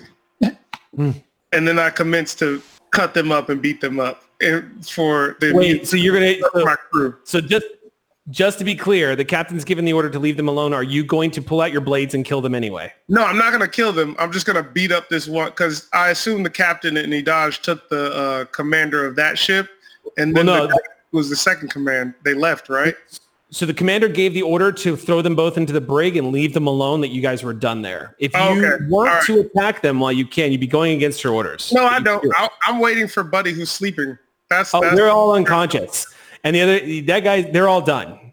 No, I'm just waiting for that guy. I'm in no rush. I'm just waiting for that guy. Since we know his name, I know this might sound like a silly question. Can I do like somewhat of a Google search on this guy and try to figure out like if he has family, and maybe we can bring in his family and like use that as leverage to kind of like get any other kind of information out of him? Yeah, I mean, so I'll go ahead and tell you, because you guys have succeeded on the roll multiple times now. You literally have all the information that he had. So you have all the information that this Nausicaan actually had available to him regarding the mission that he accomplished. You can try looking up his name. You have that he was supposed to raid a station, and he gave you another name too. Those are the 3 bits of information you have. You can use the computers to look those up, yes. Yeah, okay. So yeah, when I say we're done here, I motion for Idaj and Kotar to follow me back to the bridge. And on the way, I say they do not deserve the release of Death Kotar. Save your strength for another, some other fight. It's not worth it. I apologize, Captain. I let my anger control me. It is out of character for me. It's all right. Just let's remember why we're here. You arrive on the bridge. Crews leave their stations as you all resume your posts. What would you like to do? I'd like to find the location of Gukmol as well as any relationship to I need to find the commander, any kind of thing that he has of some sort, if I can. Okay. So you use the computer's database. So, Omek, I'm going to need you to make a roll. You're going to need to roll this is actually going to be a reason. I would say this is a reason science check for you as you're doing some problem solving here. And whoever wants to roll for the IKS Borku, this is computers plus security. I'll roll it. It's just the one, right? Yes. The difficulty for this roll is 5. Woo, I got a 15 and a 1. That's 2 successes. Nope. You got a 1. So that's a critical hit. So that's 2 successes. Oh. The 15 counts. So that's 3 successes. Hey. Once again, computer security? Computer security, yes. Now, because you rolled when I gave you the difficulty, I will let you spend momentum to gain a 3rd die here since you didn't get a chance to do that if you want. Because you do have 2 momentum, am I correct? You decided not to burn that to get the opportunity cost on the Batleth. So I give you that option. Yeah, use that momentum. Okay. In that case, Philip, go ahead and roll one more d20 and tell me what you get. 11. Yes, success. Okay, so now Quincy, go ahead and roll for the IKS Borku. Tell me what you get. Failure. So that's a total of how many successes? 4, I believe, correct? 4. Okay. The computer immediately knows the name Gukmol. And it immediately locks you out. Whatever Gukmol is, it's classified. And it has a high-level clearance on it from Imperial Intelligence, Klingon Imperial Intelligence. Captain, what precisely were we sent to find? We were sent to capture or destroy the Nausicaan raiders. So that was the message that came up on this, but one name does flag. Shipyard 20, the Scrapyard 26, where you all found the IKS Borku waiting for you.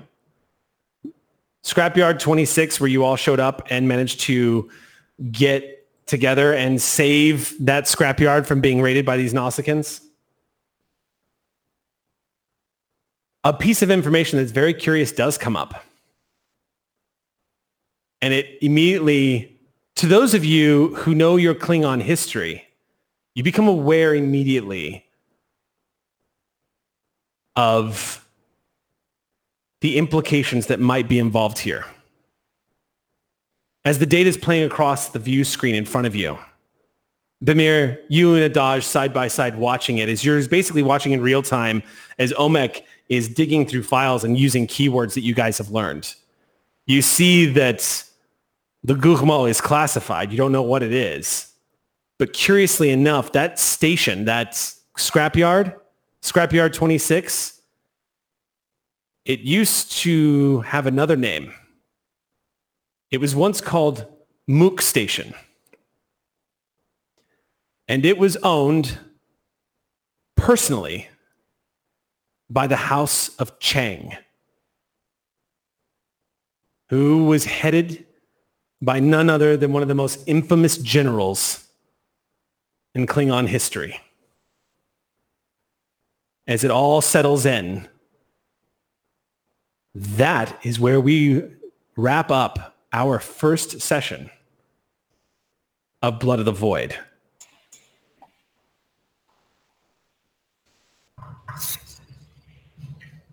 So, you killed Nausicaans. You uncovered the plot. You found top secret files. Something is going on here. And you've uncovered a name from Klingon history, General Chang. This scrapyard did indeed used to be a shipyard that was controlled by the family, the House of Chang, a house that has fallen into disgrace hundreds of years ago, over 100 years ago. The last time the House of Chang was in existence was 2293.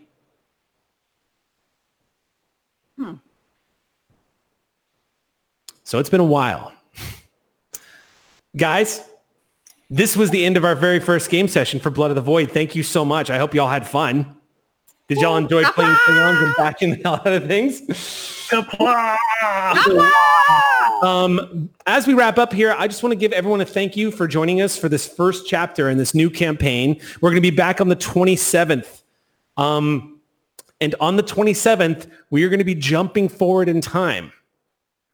So it'll be 6 months later. We're going to catch up to where the USS Ross is. Or that's not 6 months. We're going to catch up to the start date of where the USS Ross is at.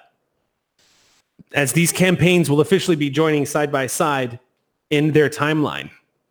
We'll find out what's been going on since discovering this, what the story here is with Klingon intelligence, and what is the IKS Borku up to now? Where is she stationed? And what is her crew doing? Until then, we leave you with this. Die well.